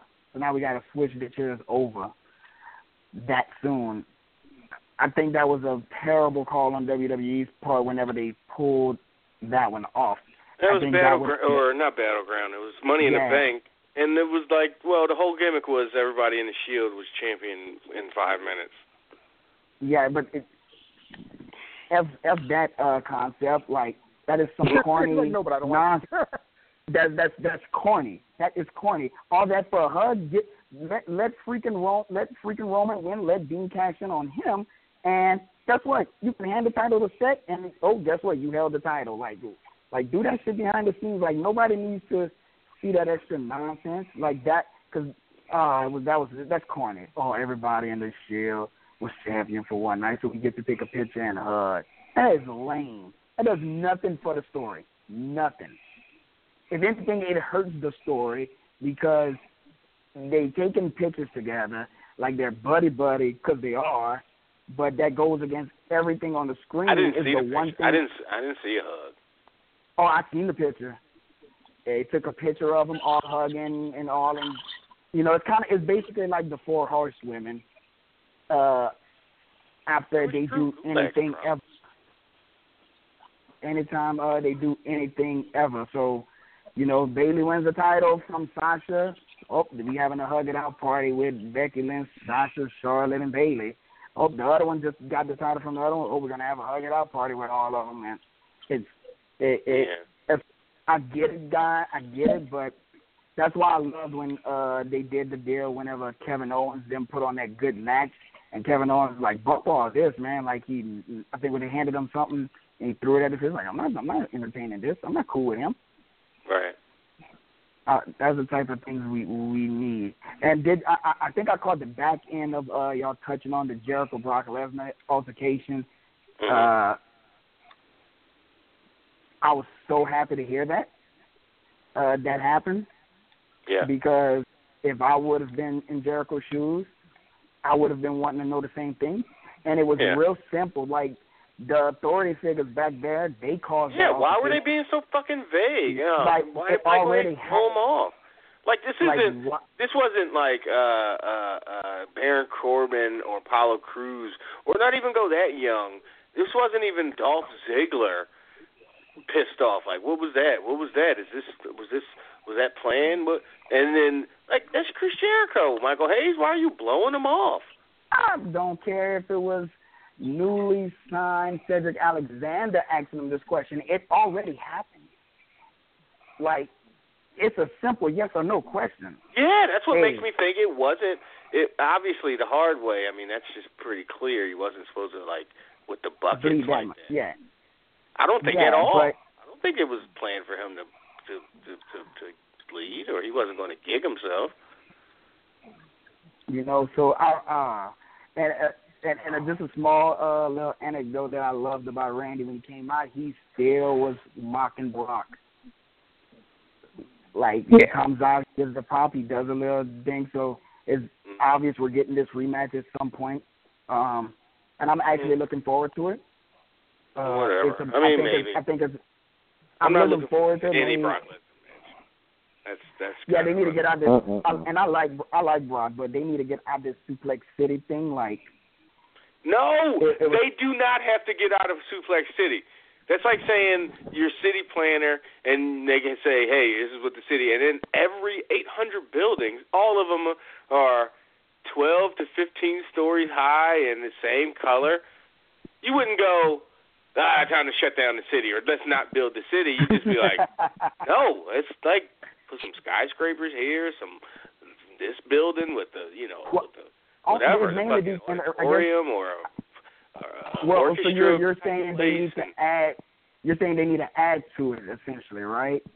Fuck yeah, Taz was the human suplex machine. Watch watch 2 Taz matches, and then go from there. All right, so that's I guess that's essentially what I was getting at, because it's kind of German suplex is my favorite wrestling move to see, but not anymore, because one, that's all he would do, and before that John Cena match, it was real. I was really enjoying his matches, and especially the one with Roman. It felt like a fight. It felt like, and then he hits the line, and it's like, oh, I could just really just chill and just German suplex guys, and then go home and get my big check. Like, I get the whole concept about him being lazy, but that's because I just feel like he just knows, it's like, hey, I'm gonna just come in, do some suplexes, and go home, and that's overstayed his welcome for me. So he needs to add more suplexes to Suplex City. He needs to add another highway, interstate, school, and auditorium, as you were putting. Belly to belly, just a regular. How hard would it be? An overhead belly to belly. He used to do them. No, exactly. I'm not saying he can't do them. I'm saying, like you're saying, like, just do it. just do a belly to belly, like, oh yeah. And so it gets kind of monotonous to see it happen. So that's one thing. It's getting like that with my boy Cesaro, because he's probably doing these uppercuts as much as he does them, because he's like, well, they're not going to let me go over in the match anyway. Why do something ultra spectacular or work harder in the ring when at the end of the day I'm still not going to get the push that I should be getting? Yeah, right there. So that and y'all know, as y'all know, Cesaro's my guy. I would be excited for him to have a best of 7 series with almost anybody but Sheamus. Look, so far they're doing my plan. I thought, except not they didn't use the language. I thought going into the number 1 match 1, which was 3, should have been Drew. This Sabre Jr. Gulak match is really good, by the way. The story should have been, it's so hard to beat a guy 3 times in a row. And Sheamus and Cesaro has beaten Sheamus twice in the last month. So, I almost expect Sheamus to go up 1-0. Whoever, what's his face, Corey Graves, or somebody's analyzing the match, and then he wins. Right? And then they say, see, it's just tough to beat a guy 3 times in a row. And then Cesaro beats him 4 times in a row and wins 4-1. Yeah. Ooh, that would have been a lot. It's a lot better story than he still can beat him 4 straight, but I doubt it. Oh man, so yeah, that's just I'm looking forward to seeing Cesaro wrestle, just not Sheamus. I guess what they're going to do is make me wait to see Cesaro wrestle in a different match. Yep. So I gotta wait 6 weeks now before I see him wrestle anybody else on TV. At least. Oh my God. Dude, that would have been an awesome finish. All right, Brad, man. 6 weeks. You had to wait. So. Man, I'm not. That's just. I don't know. That sucks. That he should have been in one of those qualifying matches, even if he loses in the fatal 4-way. Like, it would have been nice to have him in there again. I still feel it's premature to even have Cass in the match, let alone win. Cesaro would have fit a lot better. And even if it shouldn't be Cesaro, and he would win, that pop would be the gigantic. shit out of each other? For real, they're going at it. Sorry. All right, Brad. We'll talk to you next week. I want to get out of here. All right, y'all be good. Sure will, man. All right, that's it for us this week. Super long overtime portion of the show. So, VIPers, stay tuned. Later. All right.